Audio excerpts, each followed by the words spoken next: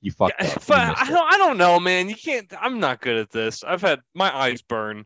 My eyes burn. You can't drop the thing when my eyes burn. Why do your eyes burn? Because I got 5 hours of sleep last night. That's 5-hour energy. Shout out 5-hour energy. Shout out 5-hour energy. That shit is not that great. What really purpose not. do they serve? They're just I a feel like it little doesn't work. thing. I feel like it doesn't really work as well as it should. They used to advertise. I remember looking at the little.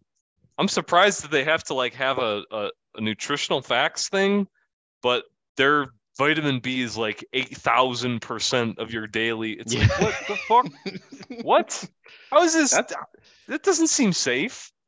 That's like a lot of energy drinks have like way too much like B vitamin stuff in it, and even a can of Monster I feel like has like 300% of your daily vitamin B3 or something. But the idea is that it's just, you know, a lot of vitamins and minerals and stuff are just kind of in the situation of if you don't use it, it just leaves. You know, you just piss it out.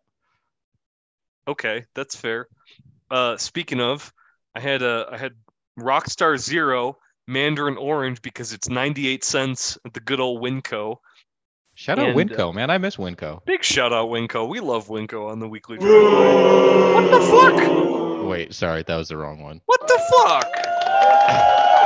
By the way, this is the weekly drive.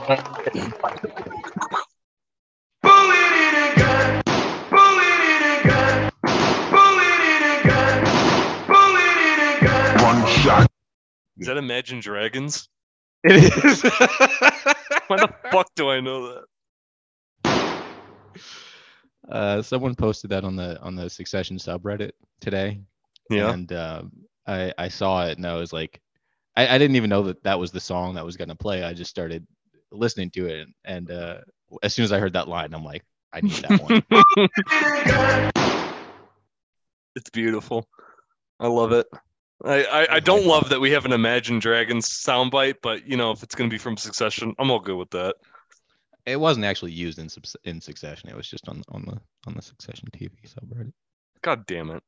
Which when we get into this, remind me to give them an anti-shout out, by the way. Yeah, you know what? Just start it off. Just start it off. Give them an. Why do we not like that subreddit? Give me the lore. Give me the subreddit lore. Now look. You know, everybody who's listening, HBO Succession had their series finale this past Sunday, and you know we have some thoughts on it. We all have some thoughts on it. You know, I'm sure Roycast has some thoughts on it. That, you know, they did not contact us to collaborate, and that's their loss, because I think we do Succession talk. I never listened to an episode of Roycast. I don't want to listen to an episode of Roycast, especially after they didn't respond to our collaboration request that we only gave over the show and never even actually emailed them or messaged them on any social media app. But okay, they got some takes. There's the official HBO Succession podcast or something. I think you're a fucking dumbass if you listen to that. Like, it's the network putting out the content about the content that they put out. That's fucking stupid. Give me a goddamn break. I agree. It's just terrible. So before we even, I can't even say before we get into talk about the show, because my problem with the Succession TV subreddit is sort of about, you know, the pivotal moment that happens in the show. That subreddit is so harsh on Shiv, and you know, there's a level where it is understandable, because I think Shiv does some things, especially one big thing in the series finale, that are questionable, if not outright just fucking terrible.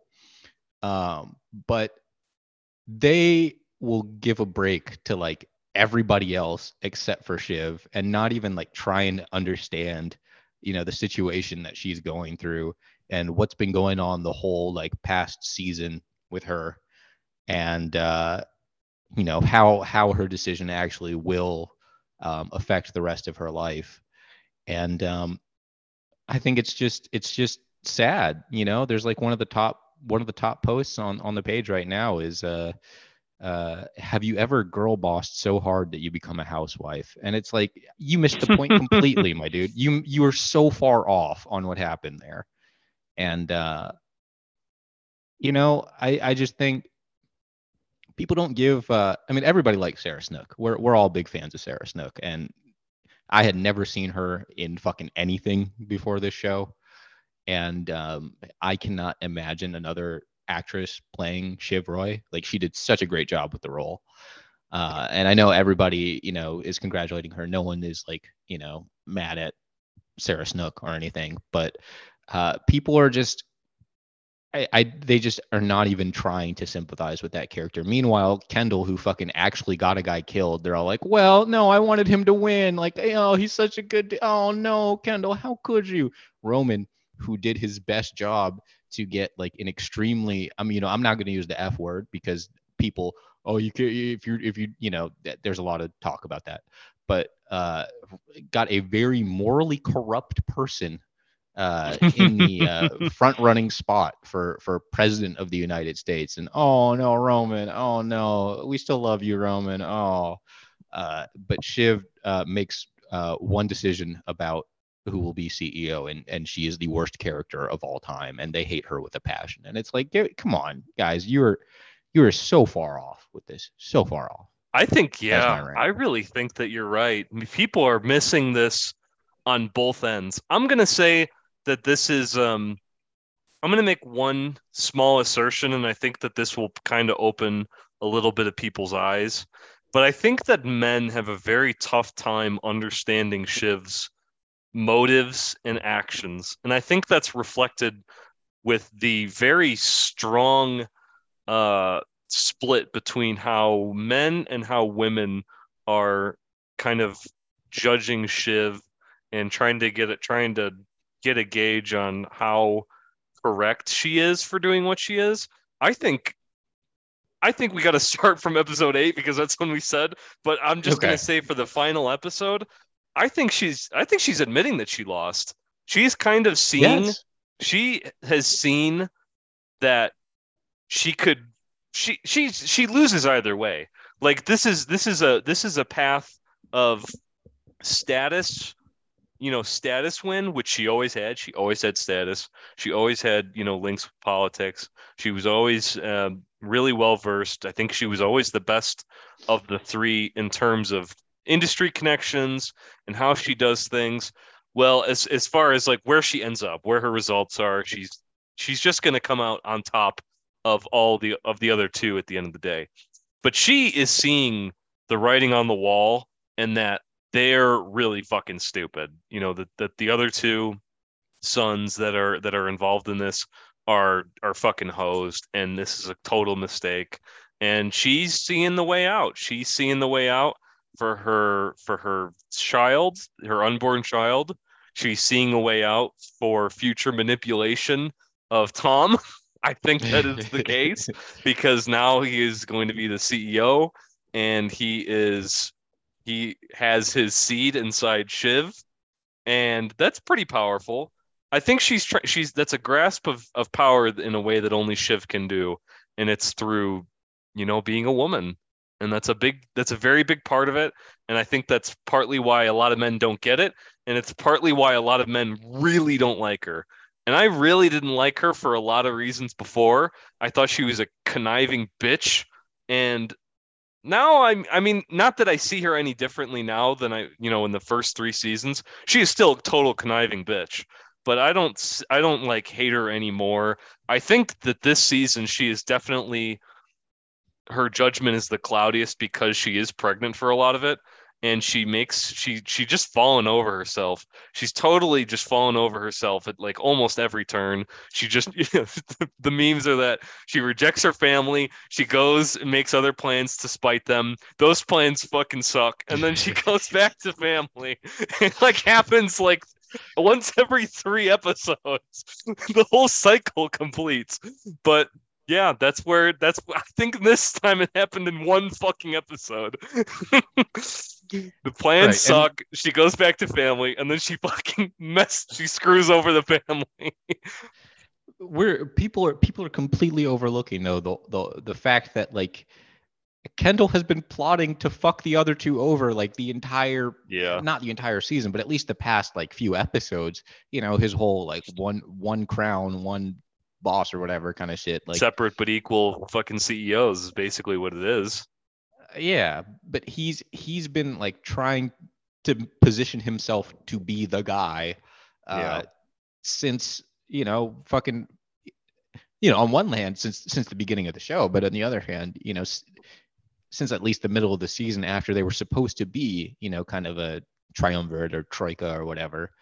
Um, Roman, look, Roman's a he, guy. yeah, I think Kendall's right when he says that Roman never even really wanted it in the first place. I think that's completely true. And I think even Roman realized it's true at the end. But before we get over there, like you mentioned, let's circle back to episode 8. Let's go over these last few episodes of Succession and bask in the glory of Jesse Armstrong's writing. Bravo, Jesse, Mm-hmm. and give this show a good send off. Yeah, so we have episode 8. I gotta say, when this one aired, I was really upset because I wasn't gonna bring it up on the show, but I was like, oh boy, this is a really good episode. I think that the scramble to be the first one to call it, despite, later we find out, and I think episode 10, that it might not even really happen. We might not get Mencken, but we have Mencken, the Republican candidate, backed by Roman, like basically in Roman's pocket, really close to the heart, versus Gutierrez, I think his name was, who is the Democratic candidate It's that Jimenez.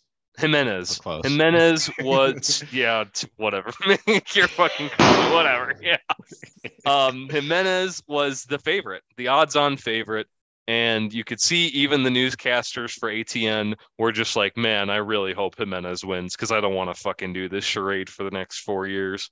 They really did not want Mencken to win, I thought. So even Mencken said he didn't want to win. He's like, I'm really hoping for a close loss, so that we can kind of, hammer our drum, beat our drum for the next 4 years, and kind of do it all over again. Because at the end of the day, I don't think he really wanted that power. He didn't want to be in the back in the, not that he didn't want to be in what's his face Roman's pocket, but just he wanted to just kind of have a close loss because he thought he was too extreme, which is possible. But we find out through the episode that he's pulling the exit polls or the results are coming in a little too good. So good that Wisconsin, Milwaukee, nonetheless, has their like major polling state. Like imagine the biggest polling station in the most blue part of Milwaukee just burning down, and people are covering it. ATN has to be like, well, we're not really sure who did it. We're not sure if this is the right wing or if this is the left wing. But basically, they end up saying that, that they were going to call it, and that the whatever results were like not significant enough to overturn the state. Probably bullshit. We find that it's very likely to be bullshit. But they just wanted to be the first ones to call it, to try and build on that rep, even though they are biased.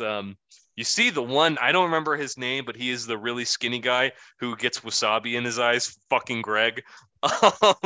He is really not okay with being, this lacking credibility, calling it just so they could call it. I think eventually he resigns after the whole scenario. But yeah, this was Tom. This was Tom's episode. As Kendall said, the first big Super Bowl after Logan passed. So you kind of see they fuck it up. They fuck it up. My theory that this is Rome collapsing is continuing, and at the end of the episode we get Shiv. Shiv is pissed. Shiv is furious because Shiv does not want to rule. Shiv does not want to be part of this company, and that's why you later see her go back to Mattson, try and get Tom in on it because this is a fucking joke. Oh, Tom hates your guts. Sorry, Shiv. Tom wants to fucking see you burn. Shiv says, Tom, I'm pregnant into your baby. And Tom's like, is this fake? Where's the camera? He's like looking for the camera. But there is no camera. Shiv is like just begasted, and without any context, he is he looks like a total fucking asshole. But after Shiv is manipulated and they've said their words, they've said pretty much some of the worst things you could say. I could see Tom saying that, but it's still a fucking horrible thing to say. But he could see he kind of is like he half believes it. He's like, really? He's like half in shock, but then he goes back. He's got to do his ATN coverage for the stuff. The funniest thing I think was when the whiteboard broke or something, and they're like, "Give me my fucking whiteboard." What was it? A projector or some board? Yeah, it was like a screen that they were projecting election results on, and it was malfunctioning, and Yeah. yeah, they needed to get another one. I thought that was funny because I could totally see something like that happening, like in the moment where they have like the whole behind the scenes shit and like the making graphics. I thought that was pretty cool because I think there were probably a lot of industry people that were asked about like how does this actually work on like election night? What do we do and how do we make graphics on the fly? How do we if a projector breaks or a screen breaks, what do we do? Oh, yell at each other. Yeah, that's probably it. Um But yeah, that was gotta also say, shout out to Greg because man, if I were in the scenario that Shiv was like, "Do you find me attractive or something in the back room?" Man, I'd be popping the biggest boner right there. In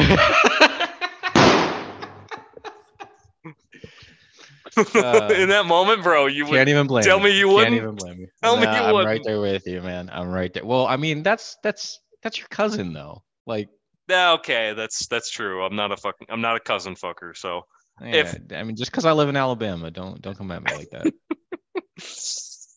the I don't know. Are there any other things that you wanted to talk about? It was a long episode. I mean, this is like an hour and 20 minutes. It was pretty fucking solid. I enjoyed it, but you saw the dysfunction firsthand.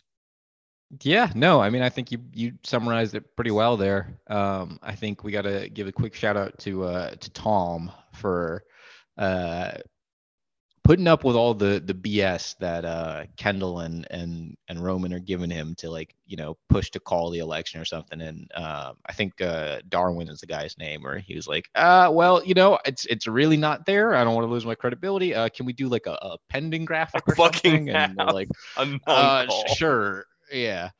But I don't think they end up doing that anyway. I think they just kind of go with it and push that Mencken won.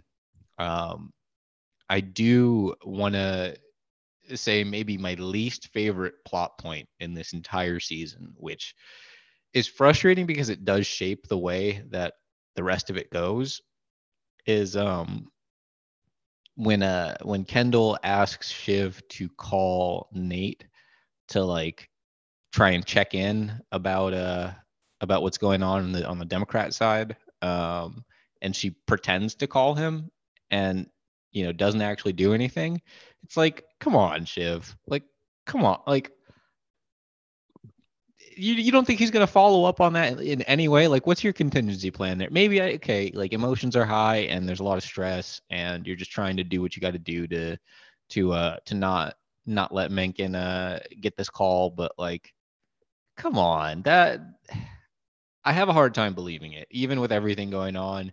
That kind of pulls me out a little bit, where I'm like, just call and whatever. If you got to like bullshit a conversation really quick, then at least do that. But don't just not even call, because then Kendall follows up and is like, oh wow, Shiv, you didn't even call, and then Kendall decides to team up with Roman there and say, Mencken's gonna get that call for the victory, and then that kind of sets up more of Shiv feeling pushed out and sets up some things that happen later on. Greg, I give a shout out to Greg in this episode for a half second, for like kind of seeming like he had a little bit of a backbone when Tom asks him to like get coffee for him, and Greg's like, hey man, I don't do coffee anymore. And Tom's like, no, bitch, you do coffee. You still do coffee. So yeah, Greg almost earned a point there, but he didn't. But other than that, yeah, I think you covered pretty much everything about it.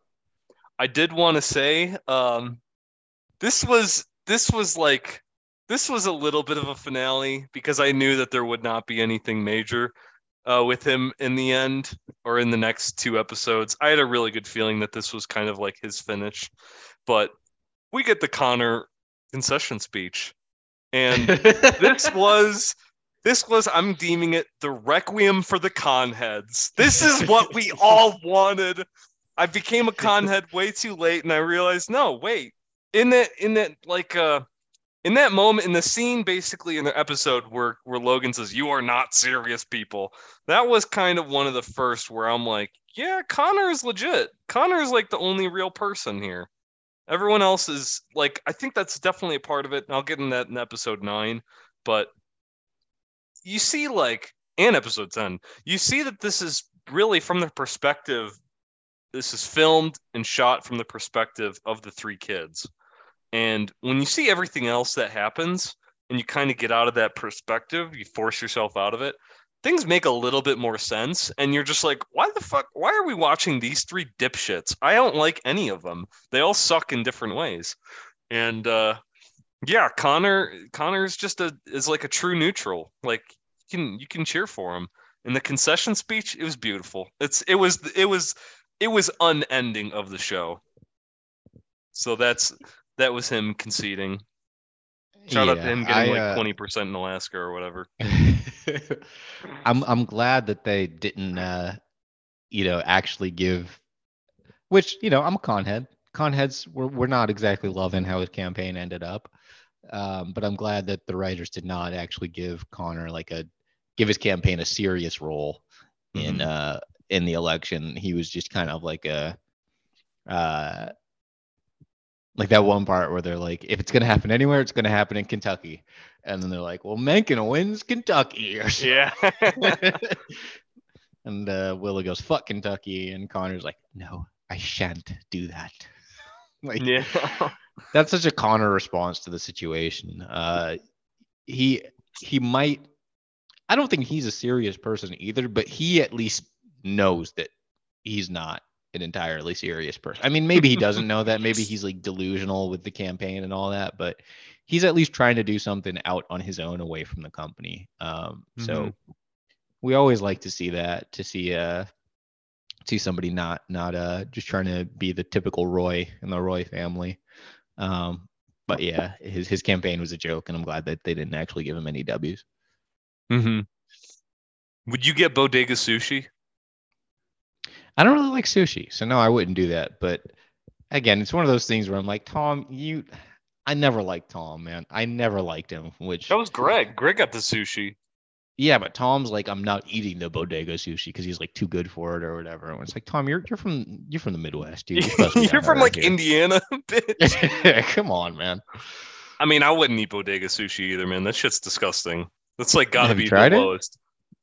I don't know if I want to try it. It would have to be a bougie ass bodega for me to want to go in there and eat sushi. And I mean, like, the fridges better be fucking like maximum degree refrigeration, which I'm skeptical that they would run it that cold. Otherwise, I don't know about that sushi, but I've seen a lot of images of people eating sushi from some, even just half questionable places and like going to the hospital. So I'm like, I don't know that this whole sushi thing is for me.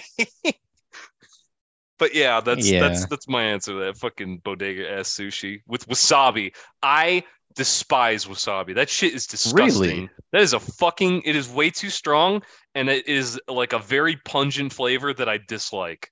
It's not good. Did I like some wasabi? I'm in for some wasabi. It's it clears out the nostrils, which I appreciate. Yeah, it does. It does clear out the nostrils. Plenty of good tasting things clear out the nostrils too. But we could go to episode 9. Episode 8 ends with Shiv losing her mind. It's over. I can't believe I run ATN. I can't believe that we're fucking selling this thing. I need to distance myself. But then in episode 9, at the funeral, what does Shiv do? I don't really have opinions. Fucking bitch. I know how this works. I know how the money works. I can change on a fly. It's conniving bitch. That's all I have to say. I'll let you do episode 9 because I did 8. So episode 9, it's all centered around Logan's funeral, which uh, it kind of ties into another criticism I have of this season so far, or not so far, it's over, but just in general is that the time felt, or it was so much more compressed than the other seasons, and I'm not sure that that was kind of the best decision for the show. I really feel like they could have pushed this to 5 seasons. They really could have. Just have maybe the whole fourth season kind of about the kids trying to, beat Logan at his own game and, shenanigans going on there. And then, maybe end the fourth season or start the fifth season with him dying and then process things after that. And, but I don't know, maybe that would have just made the fifth season even more compressed. So maybe they just needed a couple more episodes to kind of flesh the plot of this season out. Mm-hmm. Maybe 12 or 13. Yeah, that would have been good. But as it is, they get to the funeral finally in the ninth episode, and the episode starts with like Roman hyping himself up, being like, "I'm that dude. I'm the guy. I'm gonna fucking do this. I got my flashcards for my speech, bro. I don't even need these flashcards because I'm just that guy." Um, and I was kind of prepared for him to really have a good strong moment. Like I can't say I was cheering on Roman after episode 8, but I felt like he was making moves. He was more confident. He had things going for him. Whereas episode 8, one thing we didn't mention is that Kendall was very hesitant for pretty much the entire episode, because obviously Menken's part of his base might not be too kind on Kendall's adopted daughter, who is Indian. So he, was subtly, or not subtly, but like trying to choose between what might be a good decision for him in the future as CEO versus what is a good decision for his kids. And of course, Kendall doesn't give a shit about his kids, so he goes with the company. So episode 9, Roman, he's ready to go. This is his moment. He gets up in front of the crowd, about to give a speech, about to eulogize his father. And he ends up crying like a little bitch. And it's not good. It's not good. You're allowed. Uh, this is the article. I talked about this last episode, I think, where Wall Street Journal pushed an article to me the morning after the episode when I hadn't seen it yet. And it was like the rules of crying in public that Roman didn't know or something like that. And that's a big spoiler for the episode because I wouldn't have guessed that that was something that was going to happen. But as it does, Roman just cannot get through the emotions that he's just been bottling up for the past few episodes about his dad dying. And, he figured he'd pre-grieved it or whatever, and he was going to do fine. But as soon as he sees the coffin with Logan's body in it, he just cannot focus. He can't do it. And he breaks down and ugly cries in front of the room, which was maybe the worst thing he could have done in that moment. Especially, you go out to the crowd and you see Mencken in particular just very disappointed in one sense, but also like, wow, I cannot believe I was about to ally with this guy. You can tell that Mencken's not the kind of person who's going to respect any sort of weakness in someone. Mm-hmm. So having Roman just break down emotionally like that in front of everybody is kind of like this is not my guy. Like I can't do this with him. I might have skipped over it. Did Ewan speak before Roman or after? Before, I think. Okay, so I skipped that one. So I'm gonna rewind a little bit then. Ewan is actually not supposed to speak at this funeral, and Greg is supposed to be the one who's going to stop him from speaking, but Ewan's going to be Ewan, so he just charges past Greg basically, and Greg's like, "Well, fuck, what am I supposed to do there? Like, I can't just like push my grandpa to the side, or like I can't really restrain this dude." Dipshit moment of the season, by the way. Total. This is the moment that I was thinking of where I'm like, wow, these people are fucking deranged. And that moment is like dipshit moment of the year for Succession, I think. Just like, wow, these characters are fucking stupid. Tom, Roman, Shiv, Kendall, and Greg are so like succumbed with power that like those moments, I'm just like, holy fuck, this is like dipshit top tier moment. So yeah, I was like, what the fuck am I watching? These people are crazy.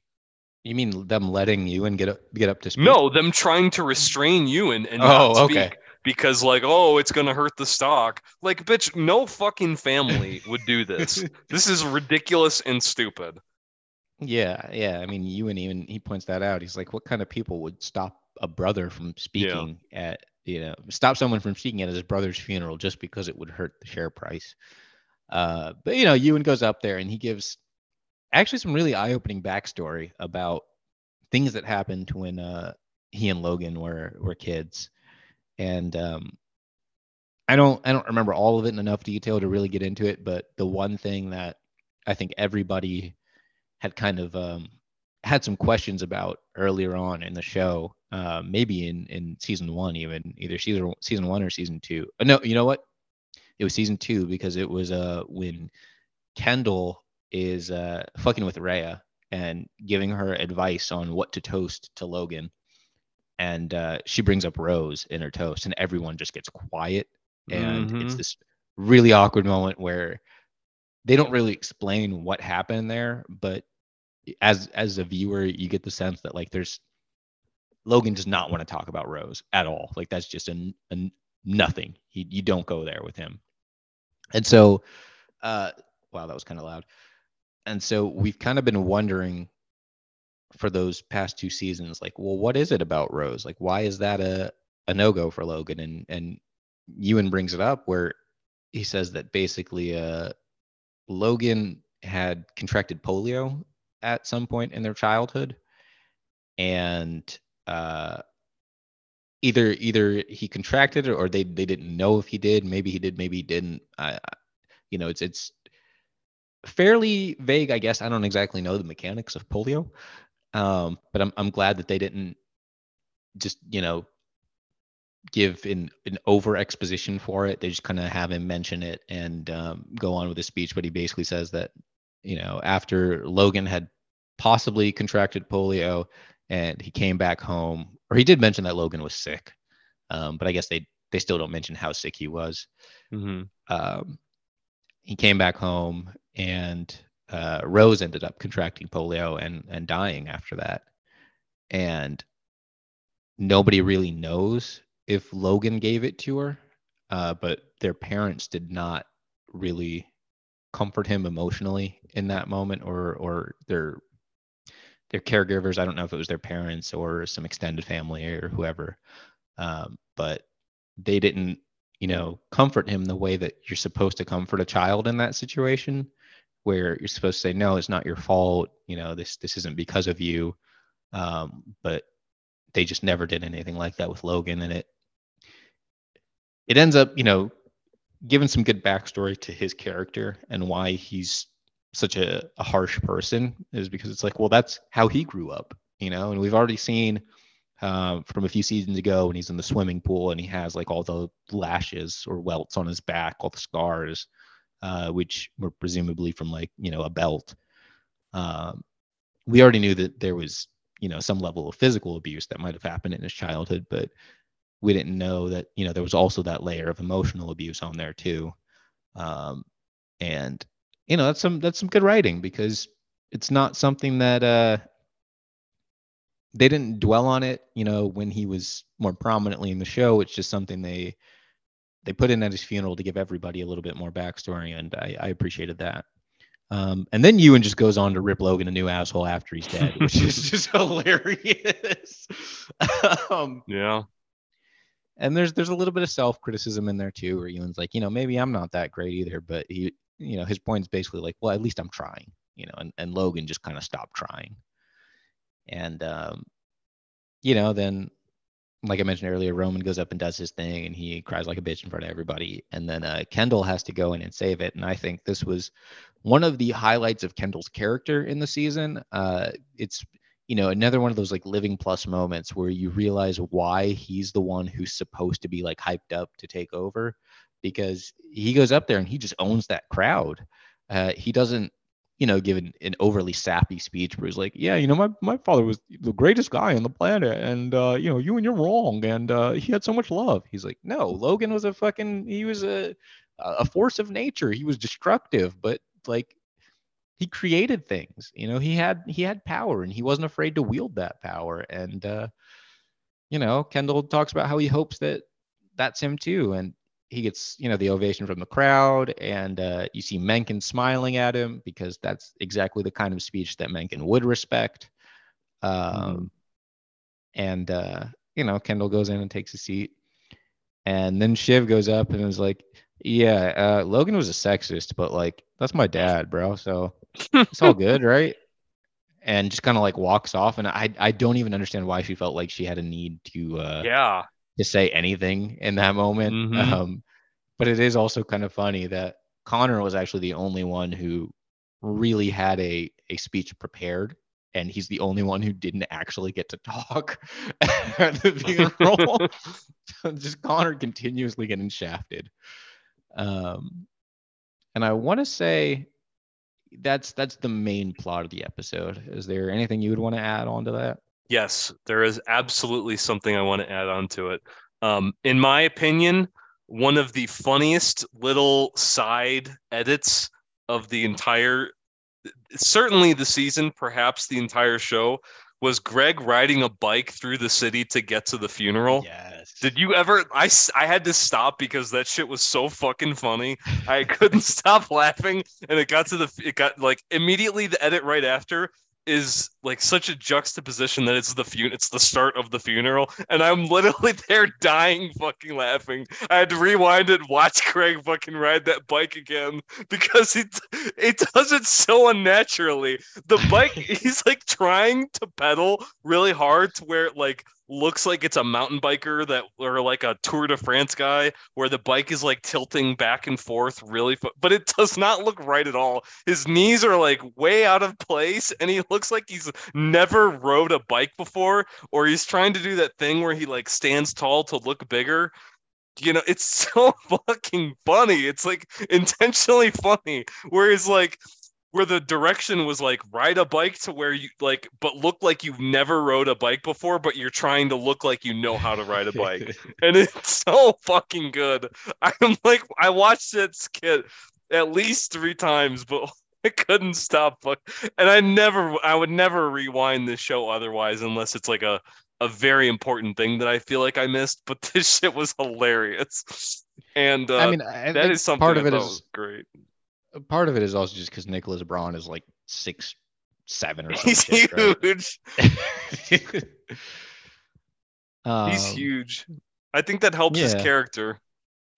yeah. That it helps the whole like awkward, lanky, just doesn't ever fit in anywhere kind of vibe for him. One other thing though, I forgot to point out is that our good friend Carrie shows up at the funeral, and I think that's the Yeah. first we've seen of her in a few episodes. And she's there with her brother, who is actually her real life brother apparently, and they both have the same long hair, which is also pretty funny. But there's this kind of I don't know what the adjective for this moment is, but in the front row you have Caroline, which is Logan's first wife, Mm-hmm. uh, some other woman, I can't remember her name, and Marsha. Marcia. No, there's the other woman too, Mm-hmm. and Marcia ends up, or Caroline comes up to. I don't exactly remember what the setup for the scene is, but there's this quick chat between Caroline, the other woman, Marcia, and Carrie, and Caroline's like, yeah, this other woman, that's my Carrie. Uh, so let's all just go up and like come up to the front row, because this is hurting all of us. And so Mm-hmm. you have his two wives and his two mistresses all sitting together in this Yeah. like sort of awkward but also kind of wholesome moment. Um, and I just thought that was really striking. I didn't see that, kind of forgiveness coming from Marcia in that moment, but it did. And I thought that was a pretty solid sign of strength. And also, that other woman whose name I can't remember, that's Brian Cox's actual wife, apparently. So that's just like another side note. That's pretty Um, solid. I'll get you in on this, babe. yeah. And that's one of the that's another one of the reasons where when they were filming this episode, like the press kind of was taking pictures of a funeral, and they were like, "Oh, well, somebody dies this season," Yeah. and nobody actually knew who it was going to be because Brian Cox was there because his wife was there. So That's a good it way was a to good do way to it hide then. that. That's Yeah. probably the how they were able to pan that off without the press being like, "Oh, Logan dies." Hmm. Hmm. So But that's episode 9, really. I would say that that was more of like a an amicable like get together between all of the wives and mistresses. I don't know if I'd say wholesome, but it was certainly amicable, and I think it spoke a little bit of volume towards that. There were people that were in. Yes, he was a harsh person. Yes, he was real rough around the edges. But people in the end were able to get together, in support and, even with love, where I don't think the kids were ever able to. I don't think that they were ever able to. They were able to get together and unite, but only if it was out of like conquest, whether it was to conquer Logan or was to conquer the company. That's the only time they ever got together. I don't know that they were really. I don't know that I would give. I don't know that I would really call any of the three speeches out of love. Maybe Roman, but that's more like pathetic bullshit than that. Hmm. Him finally cracking down than it is of love. Shiv has no love for him whatsoever, and I think that this is Kendall trying to make a power move. And being in search of power versus out of love. I don't know that I would call it, but that's my take on it. I don't know that I've had anything else. I don't know. Like, I think for Kendall, it is kind of a mixed bag. I think he does mean everything that he's saying. I think he does, desperately want to be his father at certain points. Um, but that's where a lot of the conflict inside of him comes in, is that's just not him. That's not who he is. And whenever he tries to play to that angle, it always backfires on him because you gotta find your own way. Logan was a certain kind of person, and that worked for him. But Kendall's flaw is in some instances, at least, thinking that that could also be him. When if Kendall was ever going to be the head of Waystar, then he would have had to do it his own way, and he could never find that. Hmm. Yeah, I agree. I think as a whole, this was of the three episodes, this is probably my least favorite. I This was where I was like feeling like after the last episode, the election, and then followed by the big funeral. I was definitely thinking what you had expressed earlier. I'm like, damn, they're really fucking putting this end of this show together because these are like really long episodes of like one solid idea that you could easily see through like the how they kind of planned this out in the writing stage. We're like, all right, we've got this budget, we've got to tie this shit together. I will say though, they tied it better, as far as like trying to fit in all the necessary shit. I think they did a pretty good job at like doing it with the episodes they had because they like, all right, we got 10 episodes, figure it out. And they're like, all right, we're gonna do it, we're trying. So I think they did all right, but this one was like fucking slow. I was like, oh yeah, this is a funeral, all right. And maybe that's the intention. Damn, I'm like half falling asleep at times watching these bozos fall over each other. Yeah, I think it's a good penultimate episode, but it's not, or it's a great penultimate episode, but it's not like a great episode on its own, I don't think. Mm-hmm. So then we have episode 10, the show finale. We go into it. We're looking for there's going to be a board meeting. There's going to be votes. Shiv, going into the episode, we have Shiv with Mattson still backing Mattson to be the CEO. Shiv tells Mattson earlier, like just an episode or two ago, he's like, you need a US CEO now that Mencken is the president. And guess what? It's going to be me. And Mattson's like playing her along, like, yeah, okay, Shiv, wink, wink. Like in his head, that's what he's doing. But in his body, he's like, yeah, I could, if this is what it's got to be, then this is what it'll be. And then we see that Kendall and Roman are like, fuck this deal. We're still killing this deal. We love Dad. We're gonna keep the company. And then this is their plan, is to try and get the votes so that they can kill Shiv. And they find out that Shiv is fucking them, which I thought was a fucking hilarious scene. I was loving that. Watching Shiv kind of having to backpedal.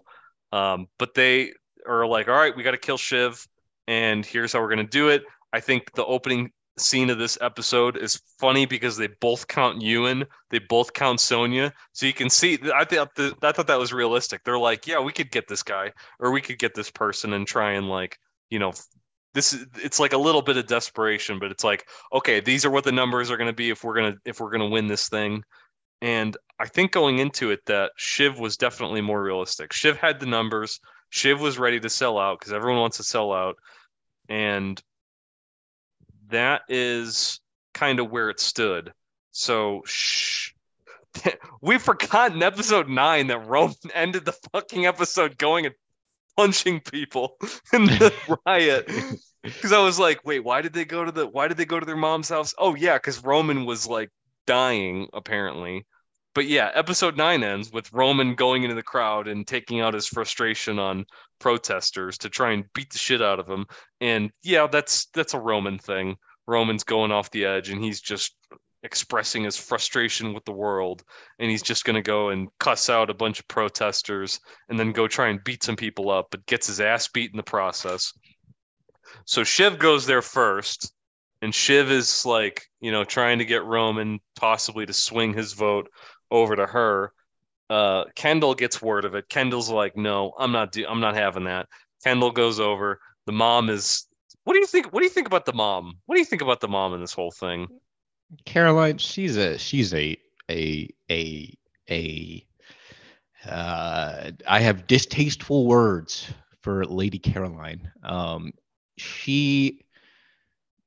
So I missed the part where I think in the last episode she actually did invite the siblings over to her place.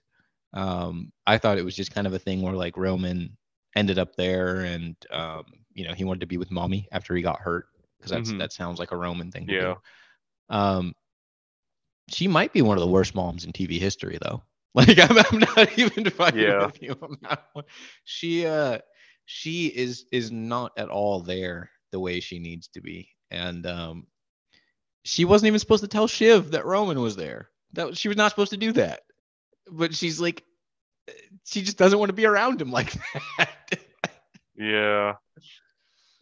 So two thumbs down to Lady Caroline. She's a bit of a passenger for me. I don't like her. I don't like her entourage. I don't like her image. I don't like anything about her. So it makes sense that, you kind of have one parent who grew up with a bunch of rage from, having a unsupportive family, from possibly killing, bringing death onto his sister and their daughter. And then this woman who is just a mess, selfish, blah, blah, blah. Yeah, these kids are not really the greatest of kids. But you get there, and eventually it's found out, Tom is talking with Mattson. Tom is like, Mattson is under the impression that Shiv is kind of getting the best of him because of that, which I saw it. I wish they didn't kind of call it out, but that like cartoon in the magazine, let's just call it the New York or the, what do you call it? Time magazine. Time magazine has very similar pages to that one. And you kind of see the cartoon is Shiv is the puppet master and Matsson's the puppet. Matsson hates that.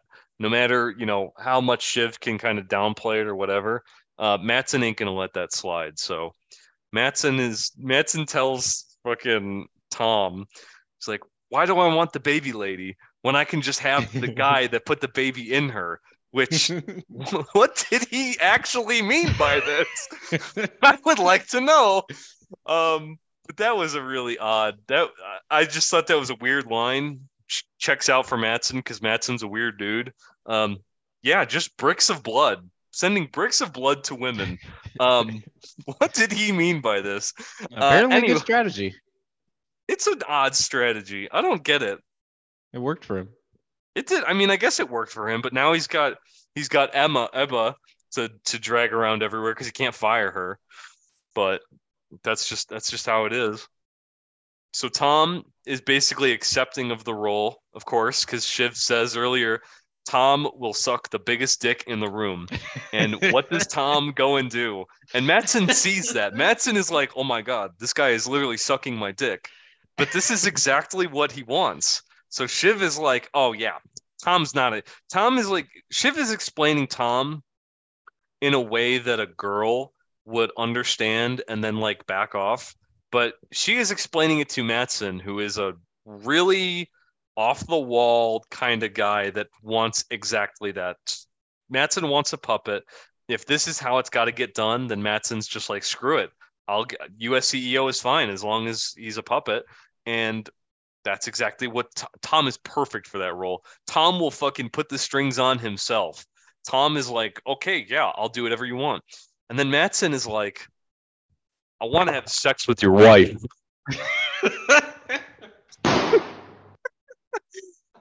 Tom's like, sure, I'm good with that. Sure, whatever it needs to be. And Matsson's like, okay, yep, this is my guy. This is my guy. He's willing to let me fuck his wife. I don't know that he actually wants to fuck Shiv. At the end of the day, it's really unimportant. But there it is. Tom is willing to do it. Tom, at that point, Tom has won. Tom has won because he is Matsson's guy, and that's all he needs. So then the funniest, oh God, once they pulled it up, I was dying. They basically removed Shiv from the draft and replaced it with XXX, like a placeholder for whatever CEO takes over.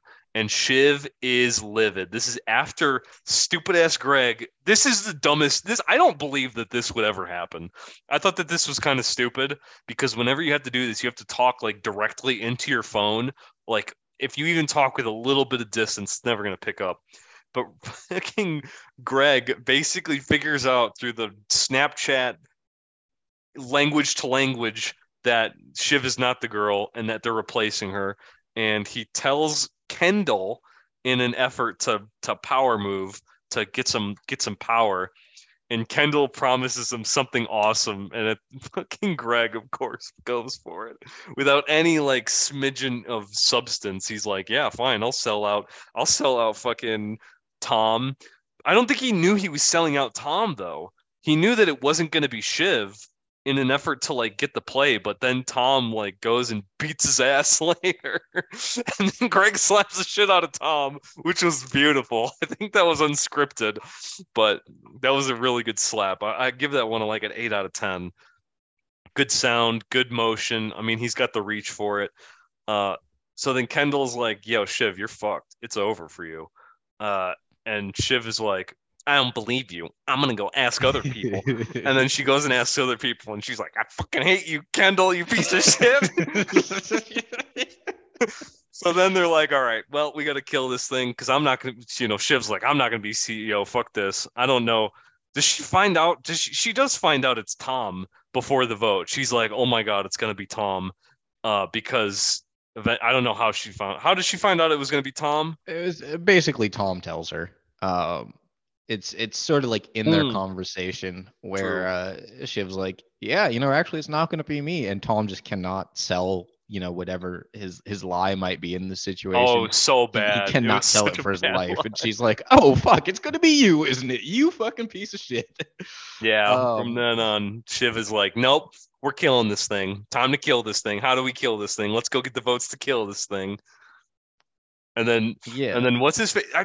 It was really weird timing because Tom immediately after basically telling Shiv, he goes over to Greg and he's like, "You fucked me," and he slaps him in the face. He slaps him up. I just found that odd timing because I mean he did, but it seems like it was Tom like in that moment that he felt like he had a bit of power acting differently. Acting like a total parasite. I said that like 3 times during the episode. I'm like, Tom is a total parasite. And that's what you I feel like that's kind of what you saw is him acting like a total parasite. He was like, yeah, Greg, I can keep you, but you're going to have to take a big fat pay cut for it.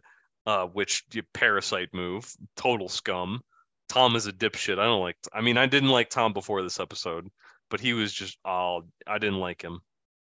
Yeah, Tom, my thing about him, like the entire show, is that the way he acts with Greg, you can tell that that's who he really is, and he's not any better than any of the other ones. He puts on this like nice guy, subservient front. But if he actually did ever have any kind of power, he'd be an ass with it. He'd be a fucking piece of shit. Mm-hmm. So yeah, I've never really liked the guy, and I think that was actually an interesting point you made earlier. I never considered that Greg didn't know that Tom was actually going to be the guy. Like I thought he knew that he was fucking Tom over there, but you're right that it is pretty vague. He didn't actually know that. There would be no way for him to know that. So that is an interesting move. Mm-hmm. But yeah, then it's kind of like they kind of decide that they needed to put together like the three kids needed to put together, an alternate plan, and eventually through some just like we have nothing sort of means, they're just like, okay, it's gonna be Kendall because Kendall's the oldest. It can't be Roman because he's a bit fucking odd, and it can't really be Shiv because Shiv was just against the whole the whole thing. Shiv was just trying to plot for Matson to take over and, have it be the takeover. So it couldn't really be her. I think begrudgingly they agreed, but I really loved the whole sidebar between those two. Like, what if we just killed him? What if we just killed him? And then they start mocking him. The impressions I thought were hilarious. That was another They're good great. scene. I wish that we got more Shiv and Roman when they weren't fighting each other politically stuff. Because when they were together, they could have made an actually good team, but they never would have known it. They never would have known it. It was I already think you too can say late. that. I think you can say that about all of the kids. If they just would have like Mm-hmm. known how to work together, they could have been a really great team. But like you said earlier, the only times they ever work together are if they have a common enemy. And when it comes to like fighting or when things are happening between them, they can't get along because it's just not how they were raised. Pretty much like they were always having to fight for daddy's attention and everything, and they don't know how to let any of the other ones win. Mm-hmm. I Yeah, that moment they go over. It felt so like it felt uncharacteristic of Shiv and Roman to swim over to that little thing on the in the water, the floaty thing in the water to like go over talk to Kendall and be like, "All right, we pick you. This is what it's going to be." It just didn't feel right. It felt uncharacteristic for at least Shiv to totally relinquish power and just be like, "All right, this is what I'm." That might have been the moment that Shiv lost is that she just accepted, that this is what it was going to be in an effort to fuck over Tom. Because I still will maintain that she did not win. I think so. Eventually, they hold their whole hoopla. They make him take the meal for a king, meal fit for a king, which is funny. I definitely believe that amongst the higher powers, there's like they make them do dumb shit whenever they get some amazing That's power one way to roll. put it. Yeah, they make them do some nut shit. I don't know. Freemasons. Yeah. The thing in the woods in California. They make them go and burn shit in the woods. That's Bohemian the whole thing. Grove, bro. Give Yeah, some respect to Bohemian Grove. Bohemian That Grove. thing. Silicon Valley. You know the thing. Yeah, that's what I was hinting at. But yeah, so they do that, and then if you want to give some enlightenment onto the VHS tape or whatever that they watch of of Logan singing the presidential losers and having a jamboree. Connor's there. It seems like everyone's having a great time and singing along, and there's three people missing. They're just not there. We're talking about the main sibs, right? Yeah, the main sibs. They're there watching their dad be happy with Connor and Willa and Frank and the other guy, Frank and Carl and Jerry and Carolina. They're all having a boardroom grand time. Some reason Connor's there. I don't know why fucking Connor and Willa would be there in this like situation, but there they are. Everyone but the siblings. And there they are watching on VHS after he's dead. What do you think about that? I mean, I'm guessing that with the timeline that this is just, that occurred sometime fairly recently where the kids are still in their, oh fuck you dad, oh kind of moment. Mm-hmm. But it's kind of a nice sweet scene. I do think it's fitting that Connor, of course, the one who's always getting left out, is actually the only one that's there for Logan. Yeah. There's just the irony of Connor's existence is it's the gift that keeps on giving. And I think it was kind of one of the few like genuinely tender moments Logan has, at least in the only sense that he can be tender, where I think it was Carl singing some Scottish song or whatever, and he's like, oh, he's fucking butchering it, Carrie, he's butchering it, but then he still just kind of sits there and listens to it and gets kind of quiet after a minute. You don't really get to see too much of that through the rest of the show, and it was of course nice to get a little bit more Brian Cox acting before the show ended. Right.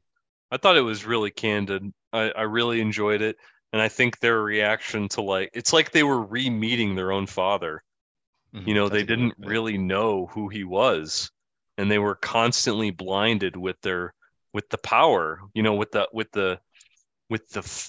do you call it? Not the foresight of power, but like the grasp of power. They were like, one day I'm going to get it. One day, they're constantly doing this song and dance.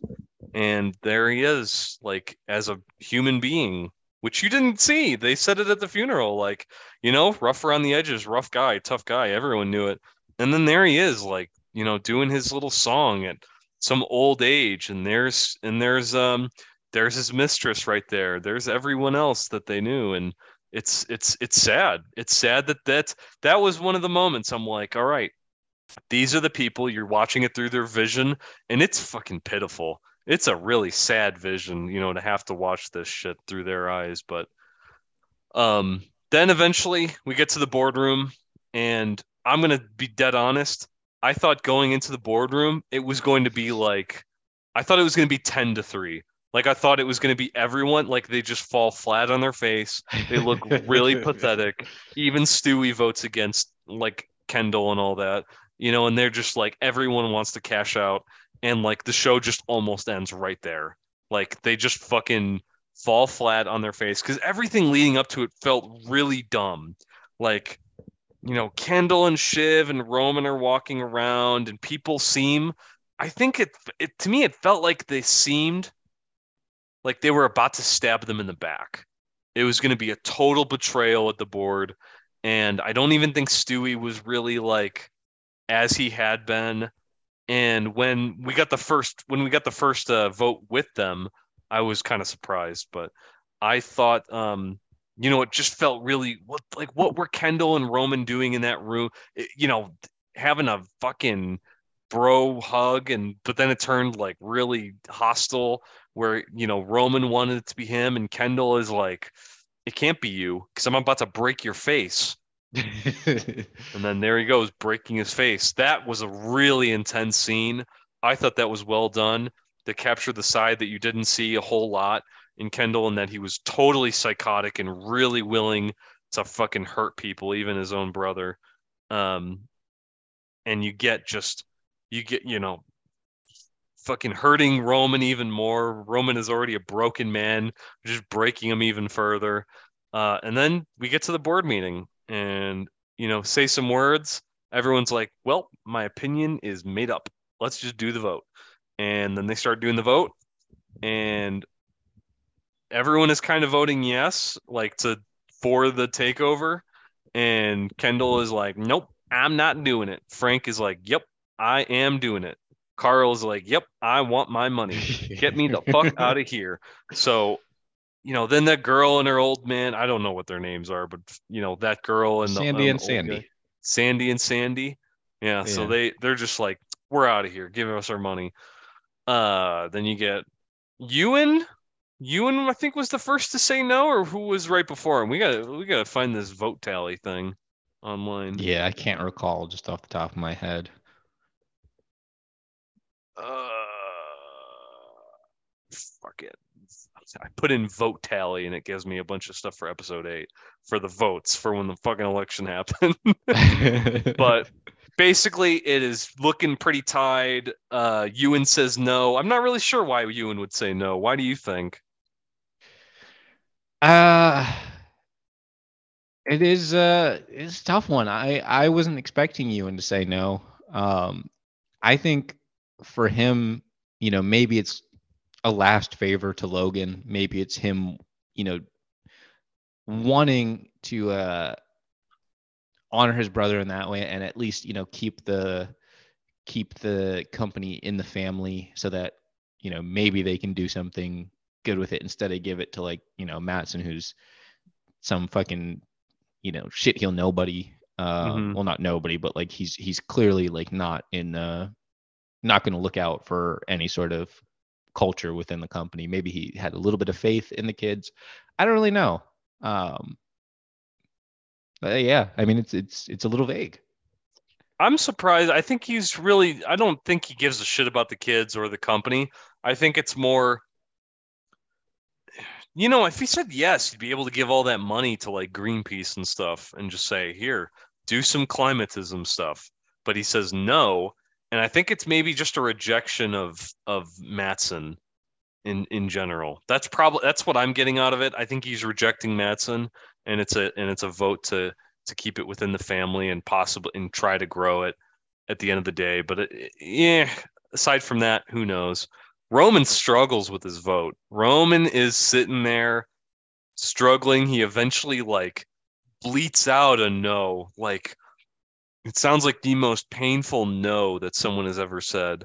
And then like shot like in an odd, unnerving way, Kendall is like reaffirming that. It feels like abuse. It feels like emotional abuse. And that's on par for Roman. So we can all get that. But then I think it's 6-6, and this is the moment of the show. This is the penultimate moment. Shiv fucking bolts out. She's like, I can't do this. I can't do this. I'm out of here. And Kendall is like, oh no, no, no, no, bitch. You get the fuck back in here now. We are about to win this vote. And it spirals out of control. You got Kendall, you got Roman, you got Shiv all in one room. And Shiv says, I love you, but I cannot fucking stomach you. And that's pretty much what it is at the end of the day. They are bickering, they're at each other's throats, and they're constantly fighting. Kendall says, I'm the eldest boy, and it's cuck mode. At that moment I'm just like, okay, end this show. It's over. I'm fine with it ending. Just finish it off. I'll be honest, I thought it was a really cringe line. I don't know if it's supposed to be cringe or not, but I It just is, yeah, couldn't. it is. I'm just like, God damn, just end this show. And she's just like, no, I'm not. She's just not willing to give it to. And then she finds out that they killed the boy. The boy came back. The boy came back to bite fucking Kendall. I think you would theorize that it would eventually come back. It was either you or someone else, but I definitely heard from someone I know that it would come back to bite Kendall in the ass, the killing of the boy. Yeah, but I mean, first, I don't think it was me. But I when she said that, I don't think that I feel like it's fairly obvious that that was not like actually her reason uh for not turning down the deal. I think it was just kind of something she said in the moment, to say something. Like her earlier comment about how she loves Kendall, but she just like can't stand him or stomach him or whatever. I think that was absolutely true, because Kendall, man, he had it. He really had it. Yeah. I going into this episode, man, I found myself wanting him to win. Like, I'm not ashamed to say it. Like, I wanted Kendall to end up as the CEO. He's the main character of this story. I wanted him to put all the pieces together, and maybe have the tragic ending of him betraying his siblings to end up like his father or something. I don't know. I did want it to be Kendall. I want it to be him, and I'm at the same time I'm like happy that it wasn't him. I think it's good writing that it isn't him, because he didn't have the juice, man. He just didn't have the juice. But it was still so disappointing to see him, completely fall apart in this episode from the beginning, or maybe I guess it's the middle of the episode when he puts his feet up, when he sits in Logan's chair and puts his feet up on the table. I think that's the first point where she was like, wait a second, maybe this is not the best idea. And him just being so arrogant walking into that board meeting, like he says something along the lines of like, if you vote for the deal, well then you're gonna have to fire me and find a new CEO. And it's like, Brett, what? Why are you doing this? Like, what? you even if you think you've secured the votes, like you got to play this close to the chest, man. You gotta game this a little bit better. But that's just not him. He felt like he had it because he felt like he deserved it, because Logan had been telling him since he was like 7 years old or whatever that he was eventually going to get the company, and everything he's done, for his whole life has been to get the company, and he felt like it was his birthright or his bloodline. He says something Mm-hmm. along those lines, um, which Roman ends up having kind of a really mean counter to, but at the same time, accurate, in that apparently neither of Kendall's kids are actually his biological children. I feel like we kind of knew that Sophie was not his child, because at the very least, like she's darker than both him and Rava. So it's like, that's kind of a 1 + 1 = 3 situation. um, Yeah, that was one I was having a real tough time trying to follow in the moment because he's speaking so fast and the moment is very intense. But he's basically saying that Kendall's child is not actually his. yeah, yeah. Okay. I also had to look it up after because I didn't catch it in that particular moment. But he mentioned something about like Roman mentioned something about a filing cabinet or something for Iverson. And I think the implication there is that Iverson was conceived via a sperm donor or something along those lines. Mm-hmm. So, Kendall actually doesn't have any Roy blood that he would be passing on, the torch to. And Shiv, on the other hand, actually does have that. So technically, this position should get passed down through her in some way. And also, Kendall, I'm the eldest boy. Like, we've been through this before. You're not. Like, Connor exists, man. Yeah. it was it was such a cringe fest, for Kendall to like throw a tantrum like that. And I think that's, again, very in line with his character, because we've seen, him throw these tantrums and be immature about these situations earlier on in the show. And I think that's also kind of the final moment where maybe, there might have been a chance after Shiv walked out, if Kendall would have had like, a little bit more of a plan and, calmly talked to her and tried to resolve it in a mature manner, maybe he could have convinced her to sway her vote. But that's just not, again, that's not him. That's not who he is. He's manic, and he's entitled, and he's arrogant, and he thinks he should be the CEO just because he's him. And that plays into exactly why Shiv doesn't want it to be him, because on the one hand, there's other aspects of him just being kind of, big, giving off big douche energy when he finally does sit in the chair. And it's like, you fucker, like you only got this because we gave it to you. And he doesn't recognize that at all. Mm-hmm. But yeah, in that side room, that's sort of the nail in the coffin for him. And he just can't recover from that. Yeah, he had a total breakdown. It's exactly what I think a lot of people in line with or in tune with Kendall's character would have done. He fucking has a total breakdown. You witness it, and he goes back into the boardroom, and Carl is like, "It's done," or Frank is like, "It's done. It's over. We sold the Gojo." And goes into the elevator. There's one fucking other guy in the elevator. I was like, oh no, he's dead. This guy's finished. But he doesn't end up harming this other guy, at least as far as we know. But then you have the deal. You have the Gojo deal. You have the whole Gojo crew in there. They're taking a bunch of photos. Roman does the signing, doesn't do the photo next to him, and he's just like, yeah, whatever, fuck off, goodbye.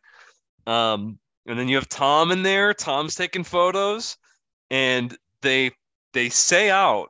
Matson says out, and we also have Judas here. And then it pans to Greg, dude. My theory is that Greg gets fired in episode 11. Of course, it'll never exist, but my opinion is that Greg gets fired. We can call that, fake lore or whatever, but I think it's tough to see a reality in where he doesn't. So that's just my opinion. You see Roman kind of just having a breakdown. Also, we have the soliloquy of Roman just saying, it's all bullshit. It's all bullshit. We're bullshit. You're bullshit. I'm bullshit. We're all bullshit. Um, I honestly didn't get it. It had no effect on me. I think Really? that's kind of part of it. I don't think Roman is supposed to have an effect. Roman is there. Roman is just there. I don't think that was it. I never felt anything in that scene. I was just like, yeah, Roman's having his realization that none of this really matters and that it's all just a game and that you know, it's all just silly reality TV show bullshit. And I didn't have a feeling for that. What do you think? You seem to disagree. I mean, I think you're kind of right that Roman knows that, or even like the whole point of his character is almost that like he doesn't really matter at the end of it. He's just kind of there. But I think that scene did have a big effect on me because he's the only one who realizes it. He's the only one who knows that this is all bullshit, that none of it matters. Because Mm-hmm.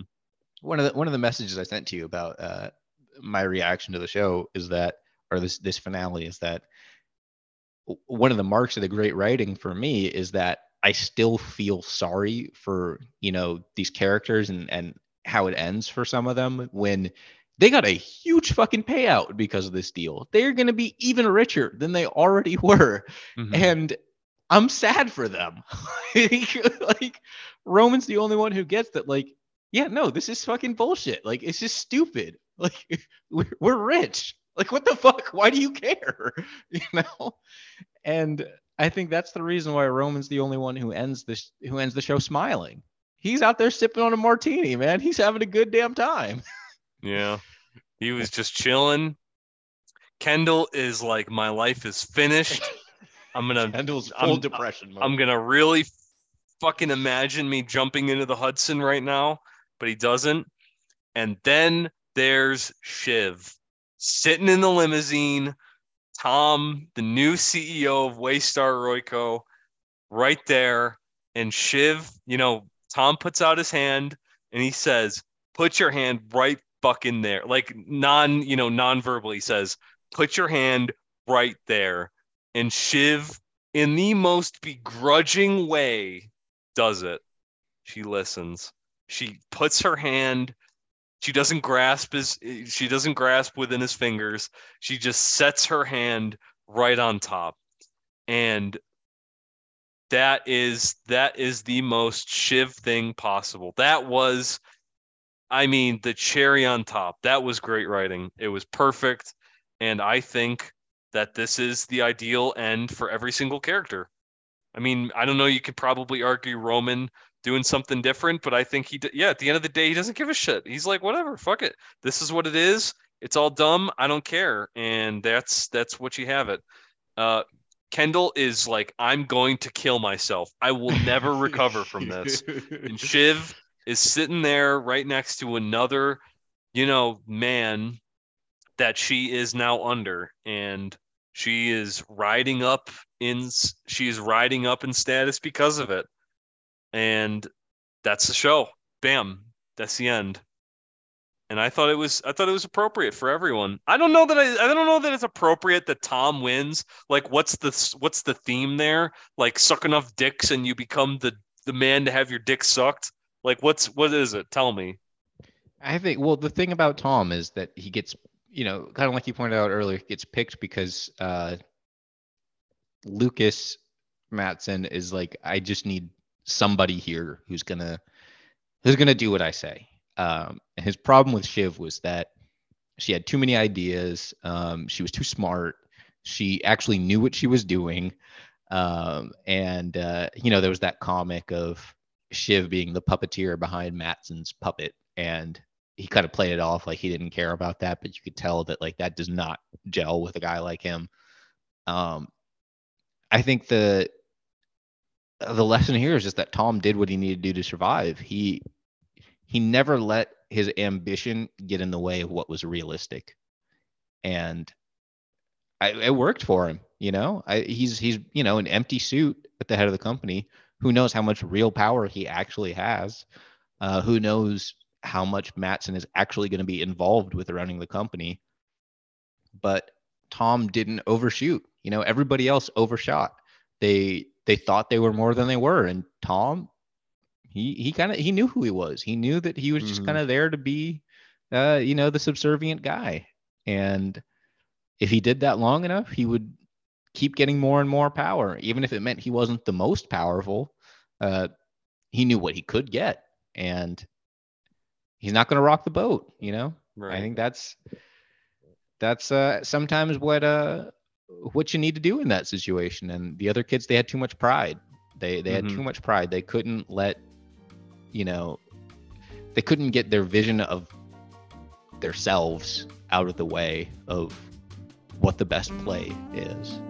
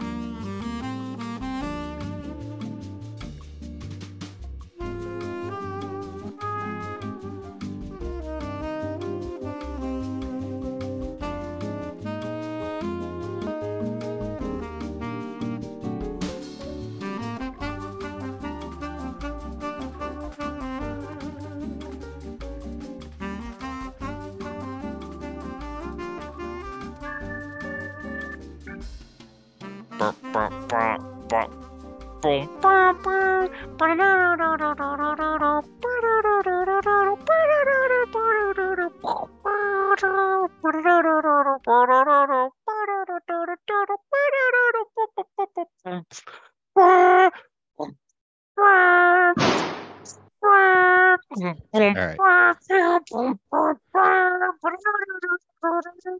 Yeah, that's the theme song to Succession. If you didn't know, that's for all the Philippians that skip intro. I'm gonna say it. If you skipped intro for the finale, you do not have a soul. You are going to hell, and you fucking deserve all of it. I am gonna say that. Yeah, if you skip the intro Succession, you're a fake fan, and we don't want you. Yeah, fucking shout out to that. Fucking stupid fake fans. They don't deserve to enjoy this. So I'm gonna say that I've said it before, but like in terms of linguistic, Shiv Roy, it's a regal name. People say that Roy means king too, in either Latin or like Spanish or shit. I don't even care about that, but it's a very, it's a linguistically nice sounding name. Kendall Roy, Roman Roy, Siobhan Roy. These people sound like they are legacy family, rich people because they are. And then you have Tom Wamsgams coming in to throw in a fucking wrench into the plan. And I think that it was almost destined that, the family was never going to win. The siblings are all so at odds with each other. And if you're going to have an outsider, someone named Wamsgams from the Midwest is going to be the man to do it. I don't know if they ever say where he is from the Midwest. I don't know if Indiana is actually the state or not. I just kind of throw that out there. But I think he is, sometime in the show, they say he's from the Midwest, and I just choose to go with that. So, um, yeah, it's Tom, and I think at the end too, Tom is like, Greg, I have just the capital for you, and he puts the sticker on Greg's forehead to say that he claims Greg if no one else Mm-hmm. does, which is so cute, so oddly sinister. I got a sinister feel from that. But also we never mentioned, Connor in episode 10, they're auctioning off Logan's shit, and it's like sticker first come first serve. But he's like, oh yeah, those medals, yeah, I might have taken them. Yeah, that was me. They're mine. They're mine, guys. You can have everything else. Get all this shit out of my house because I'm gonna put a big cow print couch here. The stupid ass Oh, fucking Willa. Willa with a fucking cow print couch. Come I gotta on, say that's Willa. disgusting. That is disgusting. I would never have a cow Terrible. print couch. You got all this nice shit, and you're gonna put a cow print couch in there? Come on, Willa. I What I did know she you're say not that the like. house was gonna be for? It seems like they had a purpose for it. She said something about another play, I think. Yeah. This is disgusting. I think a cow print couch is in bad taste.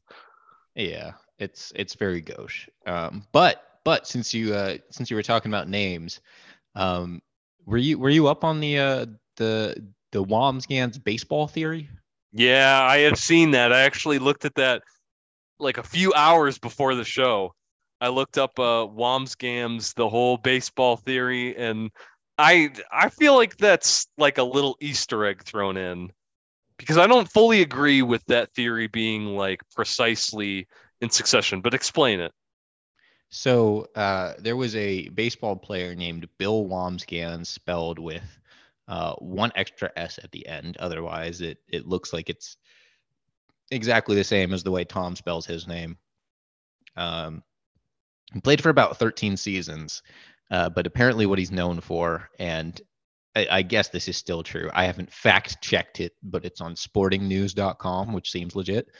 Um, he, in 1920, completed the only unassisted triple play in World Series history.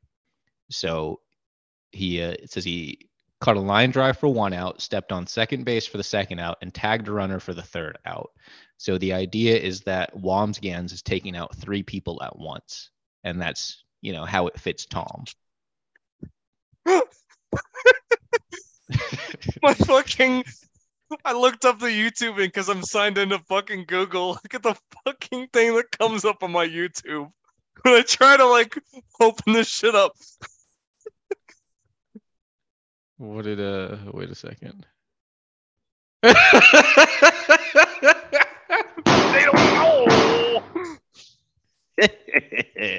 God damn. But yeah, I'm looking up now. I'm looking at Bill Wamsgams MVP or play, and I'm trying to. I don't know if it might not actually be on film. I don't think it's on film. No, 1920, probably not. Oh, 1920. Yeah, no, it's definitely not on film. I didn't know Did the they have year. film in 1920? I Was searched that a it. thing? No, it was not a thing. The film, I mean, it was, but it was in like only in the cinema. You know, Ah, I would assume it was not used at sporting events. They didn't televise it.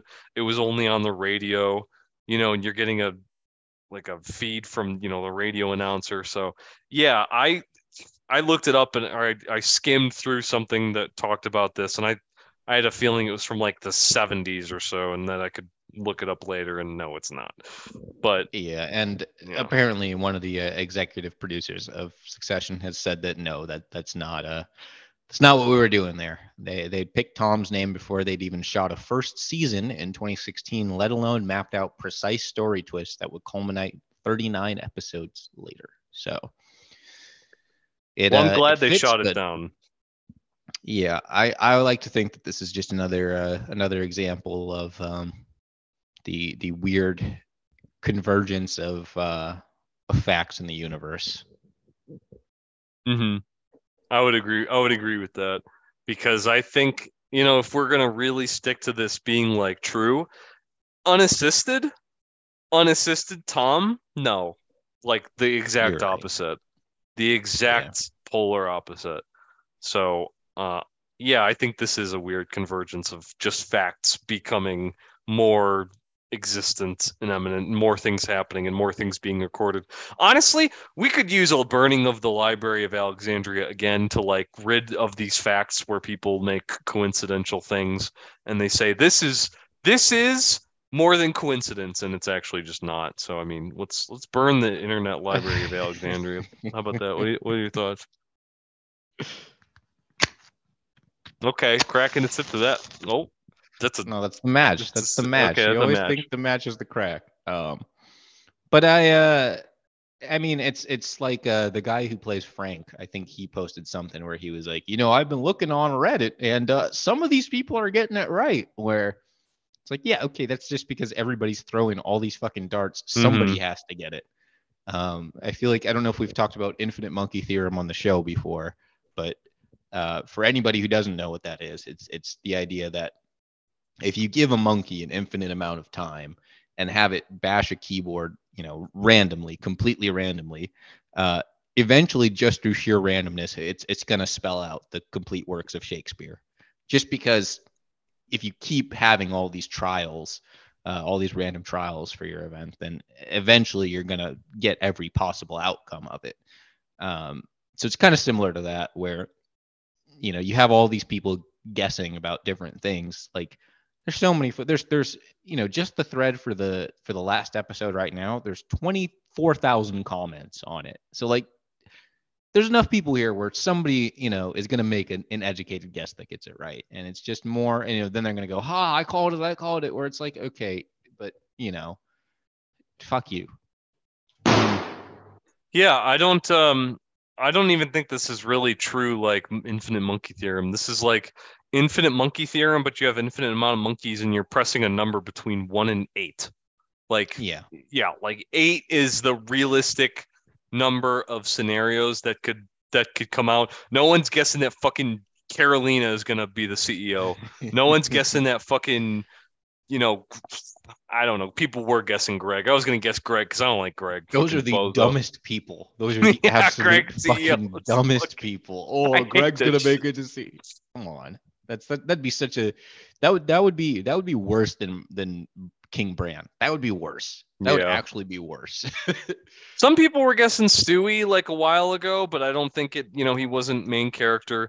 They were guessing that in like season 3, like Stewie could fucking puppet Kendall into, becoming the CEO. But it's like, that's dumb. Like, no, we're not going to guess that. But this, yeah, of course, some people are going to get it right. Some people were definitely guessing Tom during the course of this season. But over the course of season 1, 2, and like the first half of 3, you would have been laughed out the room. Tom was a fucking joke. Tom was probably even a joke through the end of season 3, but season 4 it gradually became more realistic, where especially with Matson, I think I will still say I think one of the better episodes that I'm going to remember from this is the one where they go to Sweden and fucking talk with Matson and bang it out and shit. I think that was Kill List episode 5. So I thought that was really good. Um, and that's I think one episode where it became even then, even Kill List. I don't think anyone, or yeah, that was in Norway, which is just weird because they're talking in Swedish, but they went to Norway to go meet up with like, come on, figure it out, guys. Like, where are these people from? Where are these quirky Scandinavian people from? Um, but yeah, I don't even think Tom was like really big then. Like they didn't even want him to go to the thing because he was such like a side character. Like Carl and Frank were laughing at him, and then in the end episode, Carl and Frank there they are gazing at Tom, the CEO, and they're just like, "Man, this shit is fucked. I am so glad that we are retiring." Like in their head, anyway. I forget what they actually said, but they're just like, "Man, look at him. This isn't, kind of." They're just like shocked. I felt like Carl and Frank said something about one last rodeo at the end though. Like they had been considering, just taking the money and running, but I think at the end they were like, well, wait a second. Fight. Let's see how far we can take it. I don't think that would Um, be realistic, but I think that's funny that they were like that. yeah. There's one more thing. Oh, I don't know if you read the interview that Jeremy Strong did, but there was also one shot that didn't end up in the episode where at the end, he actually did like get up and climb up on the railing and was about to jump, and the guy who plays Colin like actually had to come up and pull him back from it, because Jeremy Strong is crazy and he's on his method actor shit, and he might have actually like fucking jumped in the river. No, come on. For like to be an actor, that is so like not difficult. To actually get up there and to just fucking jump in a very stoic, thing. I would like to see that cut. But I It don't was but cold I that day, think man. I bet it was fucking cold. They probably filmed in like February or so. February, yeah. Oh, they did? There wasn't any Yeah. there wasn't any snow there. Did they film in New York City? I mean, Yeah, they I think must they have. did. That looked like Hudson. Yeah, man, They this might have just global picked a day warming where there shit's wasn't snow. crazy. Fucking hell, there was no snow. But um, yeah, that was my last thought for it there. I don't know if you had anything else. If not, I'm gonna pass it off to you first to talk about how at least as of right now, how you're gonna put Succession in the pantheon of television history. How do you place it? Do you think it's in this upper echelon of top tier TV shows? Do you think it's a level below that? Do you think it didn't stick the landing? What's your thoughts on it overall? I would like to rewatch this whole show because you did have the grit and perseverance to rewatch the whole show before season 4. But season 4 is excellent. It is, I think if you're going to put a gun to my head and say like rate season 4, I think season 4 is in that echelon of the top tier, True Detective 1, certain bits of The Wire, whatever you like. But season 4 was really phenomenal. I mean, really, really phenomenal. You got a lot of I oftentimes struggle to find shows where I think the dialogue between characters is believable or I find it interesting. This show is running circles around a lot of other shows in terms of character interaction and subtle cues, a lot of just hidden stuff that's thrown in there. This feels like a very well crafted show, at least season where, there is so much to look at and there is so much detail to take note of. Um, I would I think at my most enthusiastic, I would say I would put this show in that upper echelon, but I do want to rewatch season 1 because I do feel like I remember it being a little less so well put together and so well filmed. And I think of course they did get the budget for this to be like excellent in the final season. I don't remember season 1 being as well shot and as well produced. even the makeup I think was really, really good. That probably doesn't get talked enough about in this show, of course, because you're supposed to look like normal people. But the design that I think it was either in the main Succession sub, but they did like a fashion with Succession sort of thing where they show that fucking Kendall just has the biggest affliction to Tom Ford of any human being alive. Which is really fun. I think it's funny. It's just quirky, you can kind of make out character stuff from their choice of fashion. But I would like to rewatch the first 3 seasons. I've gotten like my rewatch queue. That I'm gonna probably watch the first 3 seasons. I'm not gonna go and rewatch season 4 because I just watched it, but I'm gonna watch that, the first season of True Detective, and I did actually just finish season 4 of Boardwalk Empire, so I've got to finish the fifth of it, fifth Oh, and fuck. final of that. So I just finished season 4 yesterday, so that's about where I'm at with that. So I'm gonna try and bang out this last season pretty quick. But Big season shout out to 4, Jillian. say that again. So big shout out to Jillian. That's her Big name, shout out right? to Redhead. Jillian. Yeah, big shout out Yeah, to Jillian. I was love that actress. yeah, she is really good. The Tampa. You're talking about the Tampa girl? No. That's Patricia Arquette. Um, that's the blonde one. I'm talking Oh, about Jillian, the black Jimmy's. girl that Chalky falls for? No, No. Jimmy's mom. Oh, Jimmy's mom, dude. Jimmy's mom is fucking smoking hot. Holy There fuck. you go, buddy. Holy fuck. 10 out of 10. Oh my god, it is actually unfair how fucking hot that actress is.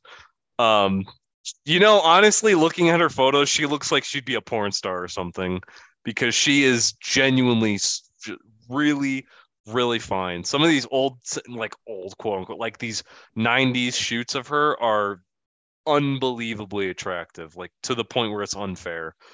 Um, yeah, dude, I was loving Patricia Arquette's actress though. I thought she was killing it. She was very good at being like the only woman that would ever stand up to Nucky. So Hmm. I thought that was fun to watch Nucky kind of question, what was going on and all that. But anyway, I'm putting Succession season 4 up there for sure. Seasons 1 through 3, I'm going to rewatch, but I want to hear you because you did watch season 1 through 3 before this. What do you think? So I actually, I do want to rewatch the whole show again. I think that's one of the highest compliments I can give to a TV show is that once it ends, I'm like, I want to do it all again. Uh, my only, big complaint, my only complaint that's more than anything minor even is that I don't think the pacing was the best with this last season. I think, it was just such a stark departure from uh, the pacing of the last 3 seasons that it felt like the timeline was a little bit hard to keep a grasp of at some points. And I think, they either could have stretched out for another season or done something. I don't know exactly what, but um, I can't get away from that little bit of disconnect I have. On its own, yeah, it's amazing. I'm incredibly satisfied by it. I think, again, the mark of a great ending for me is, not if I get the ending that I want, because sometimes the ending that I want is not the good ending. As a viewer, Mm-hmm. I'm not creative enough to come up with like a great ending for a show. Um, but the endings where I kind of have to gnaw on it a little bit, and maybe there's some element of bittersweetness. There's something where it's a satisfying conclusion, even if it's not a positive conclusion. I think those are great endings. I think the ending here was as close to perfect as an ending could get. Obviously, if any of the kids got the company, then I think that would have been a little disappointing because they're not serious people, like they really Yeah. aren't. So it had to be someone else. And even with me, disliking Tom on the level that I did, I completely understand how he would be the person to end up on top. Um, I think, you know, kind of like what you said, like this show has just been running laps around pretty much everything else on right now. I've tried other shows that the kids have gotten into, like I've tried Barry, I've tried the White Lotus, I've tried nothing on Netflix because they put out garbage, but whatever somebody might, whatever trendy show somebody might recommend, I've at least given it a chance over the past few years, and it's pretty much been a disappointment all around. But this was compelling all the way through. I think at some other points, the plot might be a little lacking, and the show ends up being carried by the acting and the writing, which just phenomenal at pretty much every turn. I have no complaints about, like you're talking about the dialogue. It just comes off so natural, even with them being as sort of witty and quippy as they might get at some points. It never feels forced the way it might in a Marvel movie or something like that. So all that considered, I think it's a great show. I put it on that like second tier great show, kind of in the same category I'd put Boardwalk in, where it passes that line. It's something that's worth rewatching. It's something that I hope people keep watching for years and years to come. But it just didn't have that like little extra oomph that like a classic like The Wire or even The Sopranos, which I wasn't too big on. I still understand why that ends up in that classic television spot. I don't think Succession had that. I just don't think it was there. But again, like that's not a bad. It's not to mark the show down in any sort of way at all. Great show. I'm really happy with it, and I think it ended when it needed to end, which is sometimes the hardest part for a show is to recognize that the story is told, and they can just kind of wrap it up and move on. And I'm glad they did. I think I'm kind of surprised because I think for me the show the quality that puts it in that top tier is some kind of forceful, I mean, S tier actor or actress that really, and I think for something like True Detective season 1, that S tier is McConaughey. For something in the S tier Sopranos, yeah, it's Tony. We all know it's Tony that's fucking carrying that show. Even with a lot of the really great side actors, Tony is carrying that show. And I honestly thought that Logan for this was carrying the show. And I thought even through season 4, where you lack him in a lot of the episodes, he is there. He is there. He is a void. He is a force that is sucking in, that is playing a role through other characters. And that is something that is, that's talking about the excellence of the other characters. That someone like that can be emphasized and kind of expressed through other characters, just how important he was to the show and to the narrative. So I mean, I really do think I think even through season 4 of Boardwalk, I think that I'd probably put certainly put Succession season 4 above Boardwalk as a whole, but I don't know that I would put Succession as a whole above Boardwalk as a whole, because I do think that one of the bigger negatives is that the budget for the show changes, and I think that changes the overall production. I think this pinnacle season really, I mean, did a lot of things that the HBO darling show does, throughout its lifetime. So I'm I'm gonna rewatch this one, but I'm really feeling good about it. I'm very upset that it's over. Very, very upset that it's over, because now I've got to find another show. But speaking about it, or I've got to finish the shows that are on my rewatch queue. But speaking of the ones that you brought up, what do you think about White Lotus? I have seen both seasons. What do you think about it? So okay, I've seen like 5 episodes of it, and I really tried. I really did try. Damn. But I couldn't do it, man. I was watching for Daddario for the most part. I'm not gonna make Bro, any she is claims against that. unreal. Her eyes are unreal. Fucking dime, man. Yeah, those eyes. I would. We're not even gonna get into what I would do to get looked at by those eyes in real life. But I think there's like, it's just I can't even, it's been so long since I've watched any of it, and maybe I should give it another shot because maybe it gets better after those, first 4 or 5 episodes or whatever. But it's not even a sense of like, oh, I dislike all these characters, so I can't watch it, because that's, kind of similar to Succession for the most part, where I don't like any of these people. But it's just I couldn't feel the characters, I guess. That's what it comes down to. I couldn't get into any of it. And I don't know, it just didn't appeal to me. I feel like it's not a mark on the show's quality at all. It's just a personal taste thing. It's like, why do some people not like uh coconut? Like, I don't know, man. I love coconut, but if other people don't, then it just comes down to taste.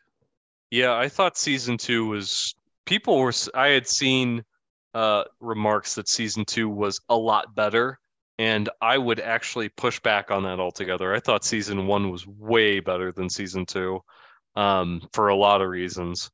And I was really dying to get through season 1, and I really was not. I watched season 2 and I felt pretty upset that I put that much time into it, because I thought the ending was fucking dog shit. I like the complete opposite of Succession. I thought it was fucking terrible.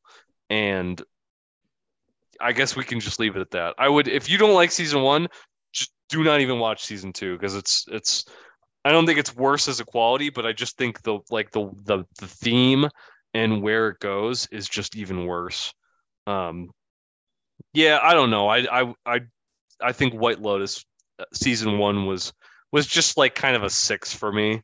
I don't think it really had an effect. Like it's really like I don't know what you call it, bite size, but it's like one of those shows that you watch and you like it's okay in the moment, and then you just like never remember it after like Mm. 2 weeks. Like 2 weeks, it's almost completely void of your memory, and I'm just like, yeah, that's kind of what it was. But I remember where I was when I was watching it. Like, I really liked, if you watch, I think because it's 6 episodes. If you watched 5 and you couldn't give a fuck about the finale, then yeah, like it just was not for you, and that's all Yeah. fine. Is it only 2 seasons? Like, that's the end of the show? No more? Yeah, they're making a third one, and I'm just like, all right, sure. I Mm. don't really think I'm gonna watch it, but yeah, I am sad to bid Succession to do, because I feel like this was really a show that I wanted it to be good, and then there it was. Watch the whole thing, and boom, what do you know? An Emmy Award winning series in season 3 finally gets the recognition. Season 4, it is destined to sweep the ever living fuck out of the next Emmys when it comes out. So uh I I'm just gonna say it. I mean, if I'm Jesse Armstrong, man, why do I have to be the guy saddled for everyone downloading fucking Max? Stupid ass fucking Max right before the season starts. Because, man, I'm gonna say I was watching Max on the plane, and one of the few good things about the HBO downloads is that when you were watching on HBO Max, I think when you had like your Wi-Fi and your data and your location, your GPS, all that shit turned off, and you were just watching on HBO Max, your battery usage would be really low. Like, you could fucking watch a whole plane full of like 2 to 3 hours of shit, and your battery would go from like 90 to like 55%, which is for, watching television for 2.5 hours straight. That's really good. But when I was Mm. watching on Max, man, it ain't like that anymore. That shit is getting throttled. I went from 90% when I started to like 15, like really low, really down there. I don't think I got to 10, but I definitely got to like 15 or whatever. And that was without the battery saver turned on. Yeah, whatever, but I don't I mean, like, I shouldn't have to turn on the battery saver if my roaming is turned off. Man, I shouldn't be using any fucking battery, but there I am with Max, and it's getting throttled, so that's a bit upsetting, but at least I can download shit really quickly now. Yeah, man. You know what? Actually, I think I've gotten a couple glitches with Max in the week that it's been out or whatever, where This happened during Succession, and it happened during something else I was watching, where when one scene would change to a new scene, just very briefly, like the little like timing bar at the bottom of the screen would pop back up, and it's like, what the fuck? Like, I'm trying to get engrossed in this TV show right now. And now you're reminding me that I'm watching a TV show by having this little time skipper Yeah. bar thing pop back up. Like, that never happened on HBO Max for me, but it's happened twice with Max for me. And I gotta say that's pretty disappointing. That's pretty disappointing. I think that might have happened only once for me, but it was like it was so I could just like skip back 15 seconds and that was it. Like just like whatever. But it was still kind of Yeah. weird. I was watching Boardwalk during when that happened, so Yeah. It didn't like it didn't skip any of the show. Like it didn't fast forward or anything. It was just like in a transition between scenes, the little player bar pops up. And I'm like, you fuckers.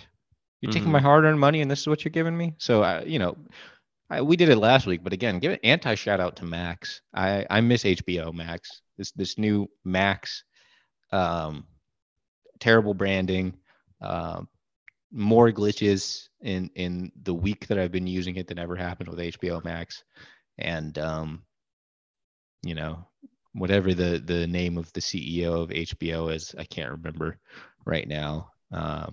Fuck them. fuck them. If they were just able to make it so that my battery isn't so throttled anymore when I watch on, download only, dude, I would stomach it changing from fucking purple to blue. I could just be like, all right, fine, that's just the cost of doing business. But yeah, no, now my battery is toast. I mean, it just is what it is.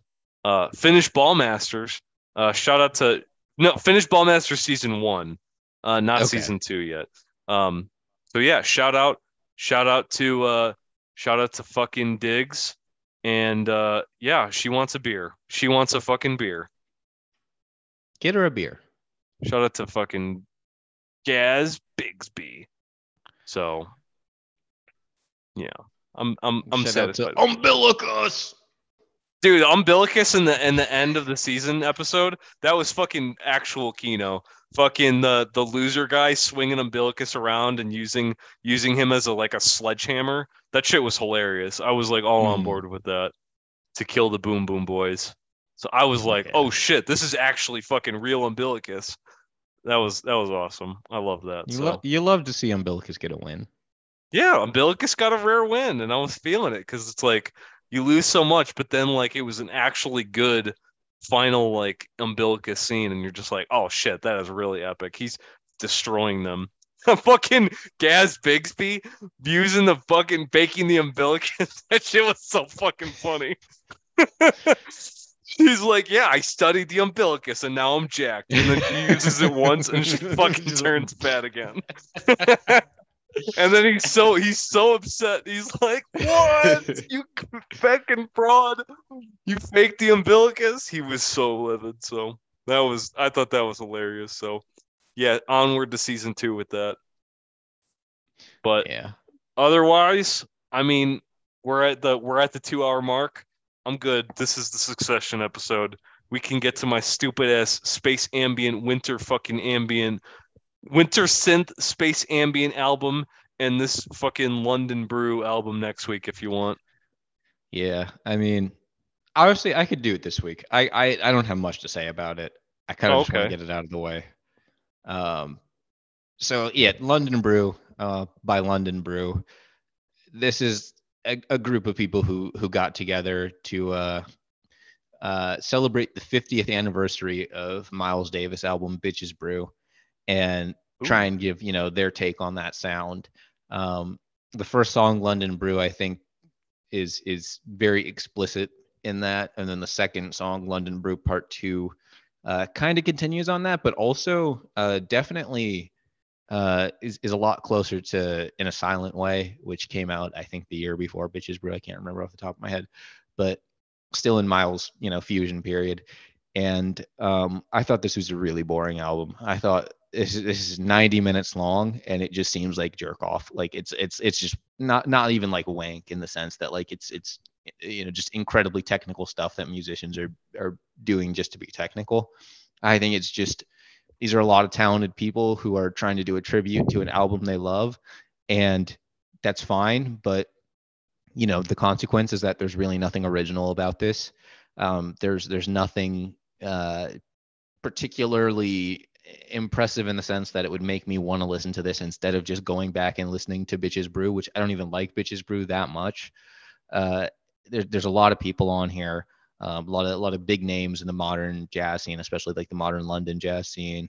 A lot of people know Shabaka Hutchins. He's a part of this. He's playing sax on it, and then there's all these other fucking people. But this is I don't want to say uninspired, because clearly they're inspired by Bitches Brew, but it's just uneventful. I don't think this is a thing that needed to exist.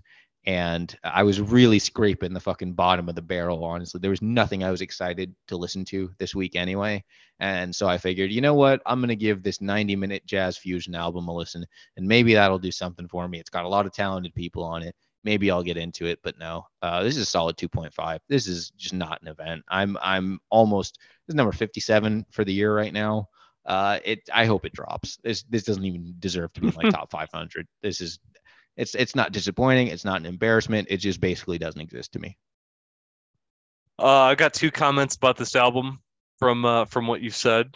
First one is that one of the reviewers is named Technetium, and this is the second time in like, I don't know, a month or a month and a half that I've seen him review something that either you or I have picked. But this guy's fucking a 2006 account, and he's still reviewing things like he's still a human being, in that he's not like he whatever he writes seems very original. And you could just a lot of it you'll probably disagree with, because it is original. He's not like trying to appeal to anyone. But I like reading his reviews, because it feels like there are that the dead internet theory like sometimes is not right. And I appreciate that every now and then. Yeah, it says he's 45 and he's from Boston. And that photo, that looks like a 45-year-old from Boston. And I like his little comments on his little page.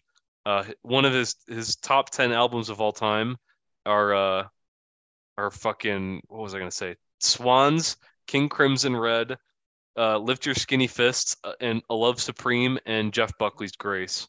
The other stuff is like a little bit better, and that I don't know them very much. One of them's an Opeth album.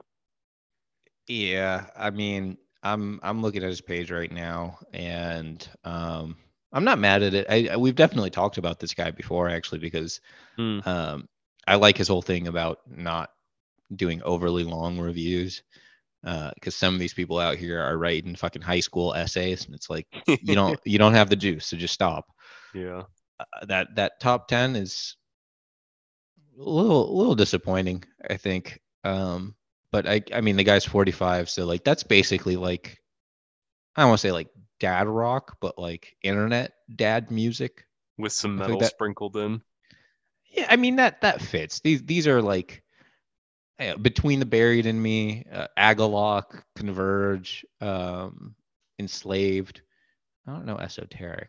Damn, on the same thing on London Brew. This seems like a lot of older accounts just kind of came up.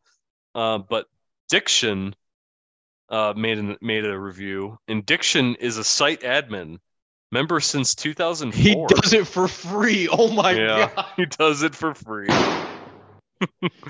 26,000 ratings. Man, I don't believe that anyone with a job can listen to that much music. I'm sorry. How old is he? It says he's 40, from Montreal. Yeah, no way. I don't believe that. Yeah, that's shit. You can't like really sink your teeth into it. I mean, even half that much of music. So, no.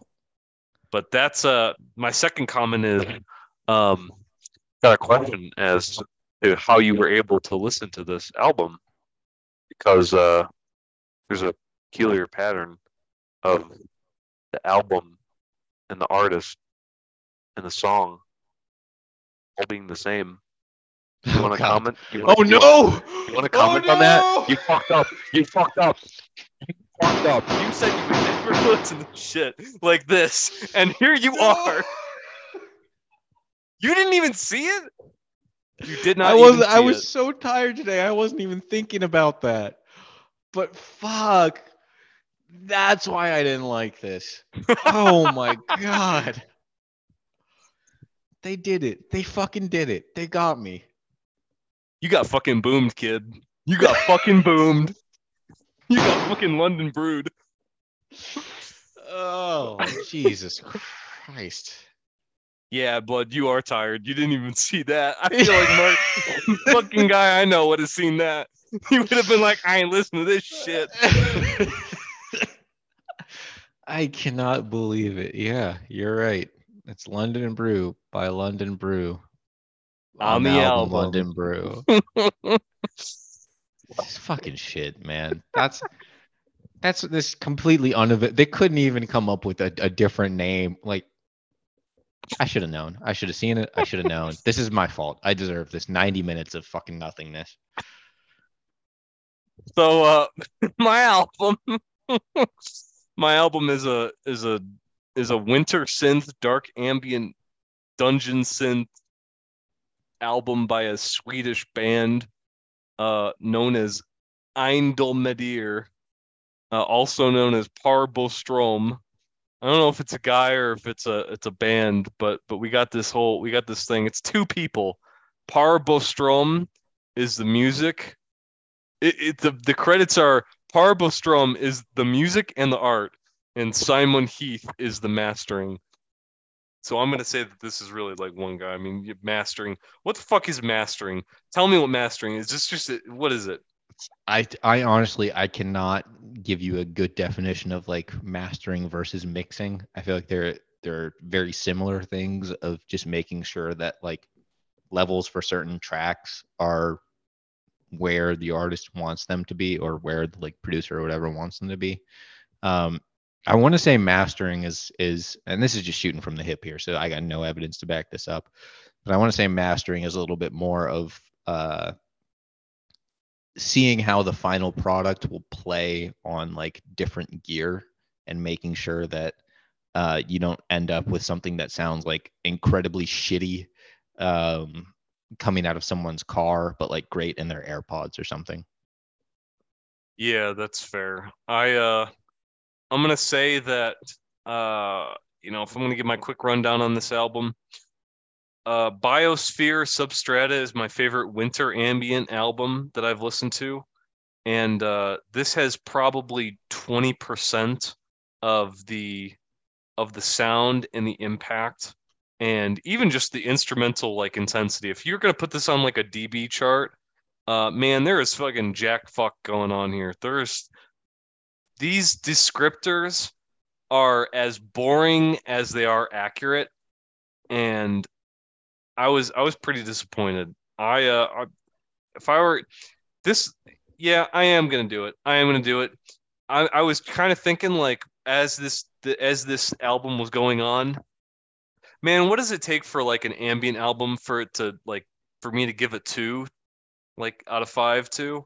And yeah, this is boring enough that I'm willing to do it because I think that, Celestial Studies and Nightfall and Always a Wind were, it just seems like there is jack fuck going on.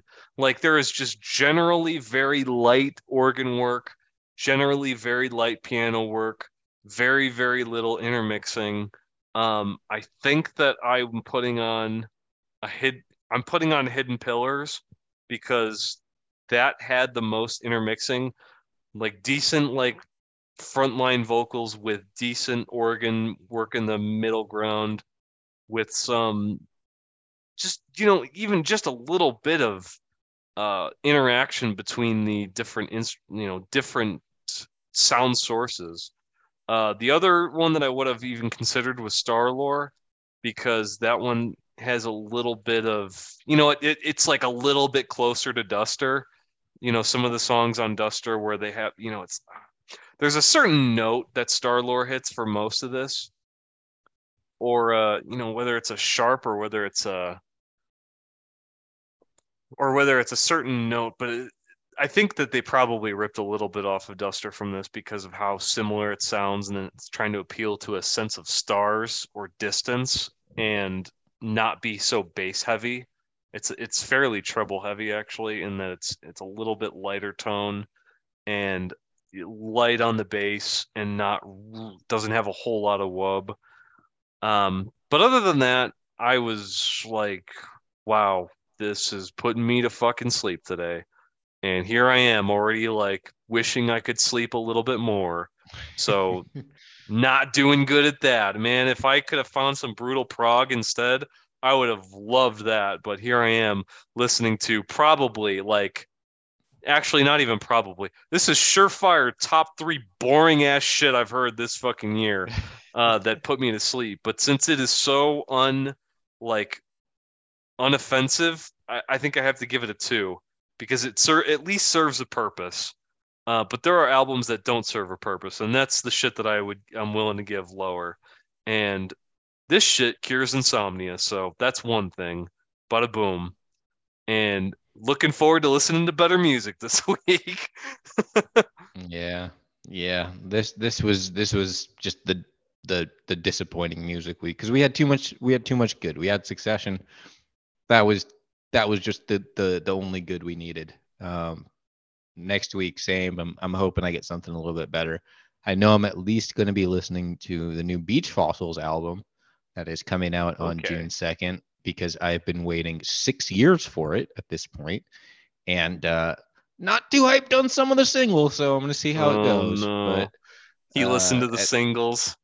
I listened to 2 of the singles, and yeah, I don't know.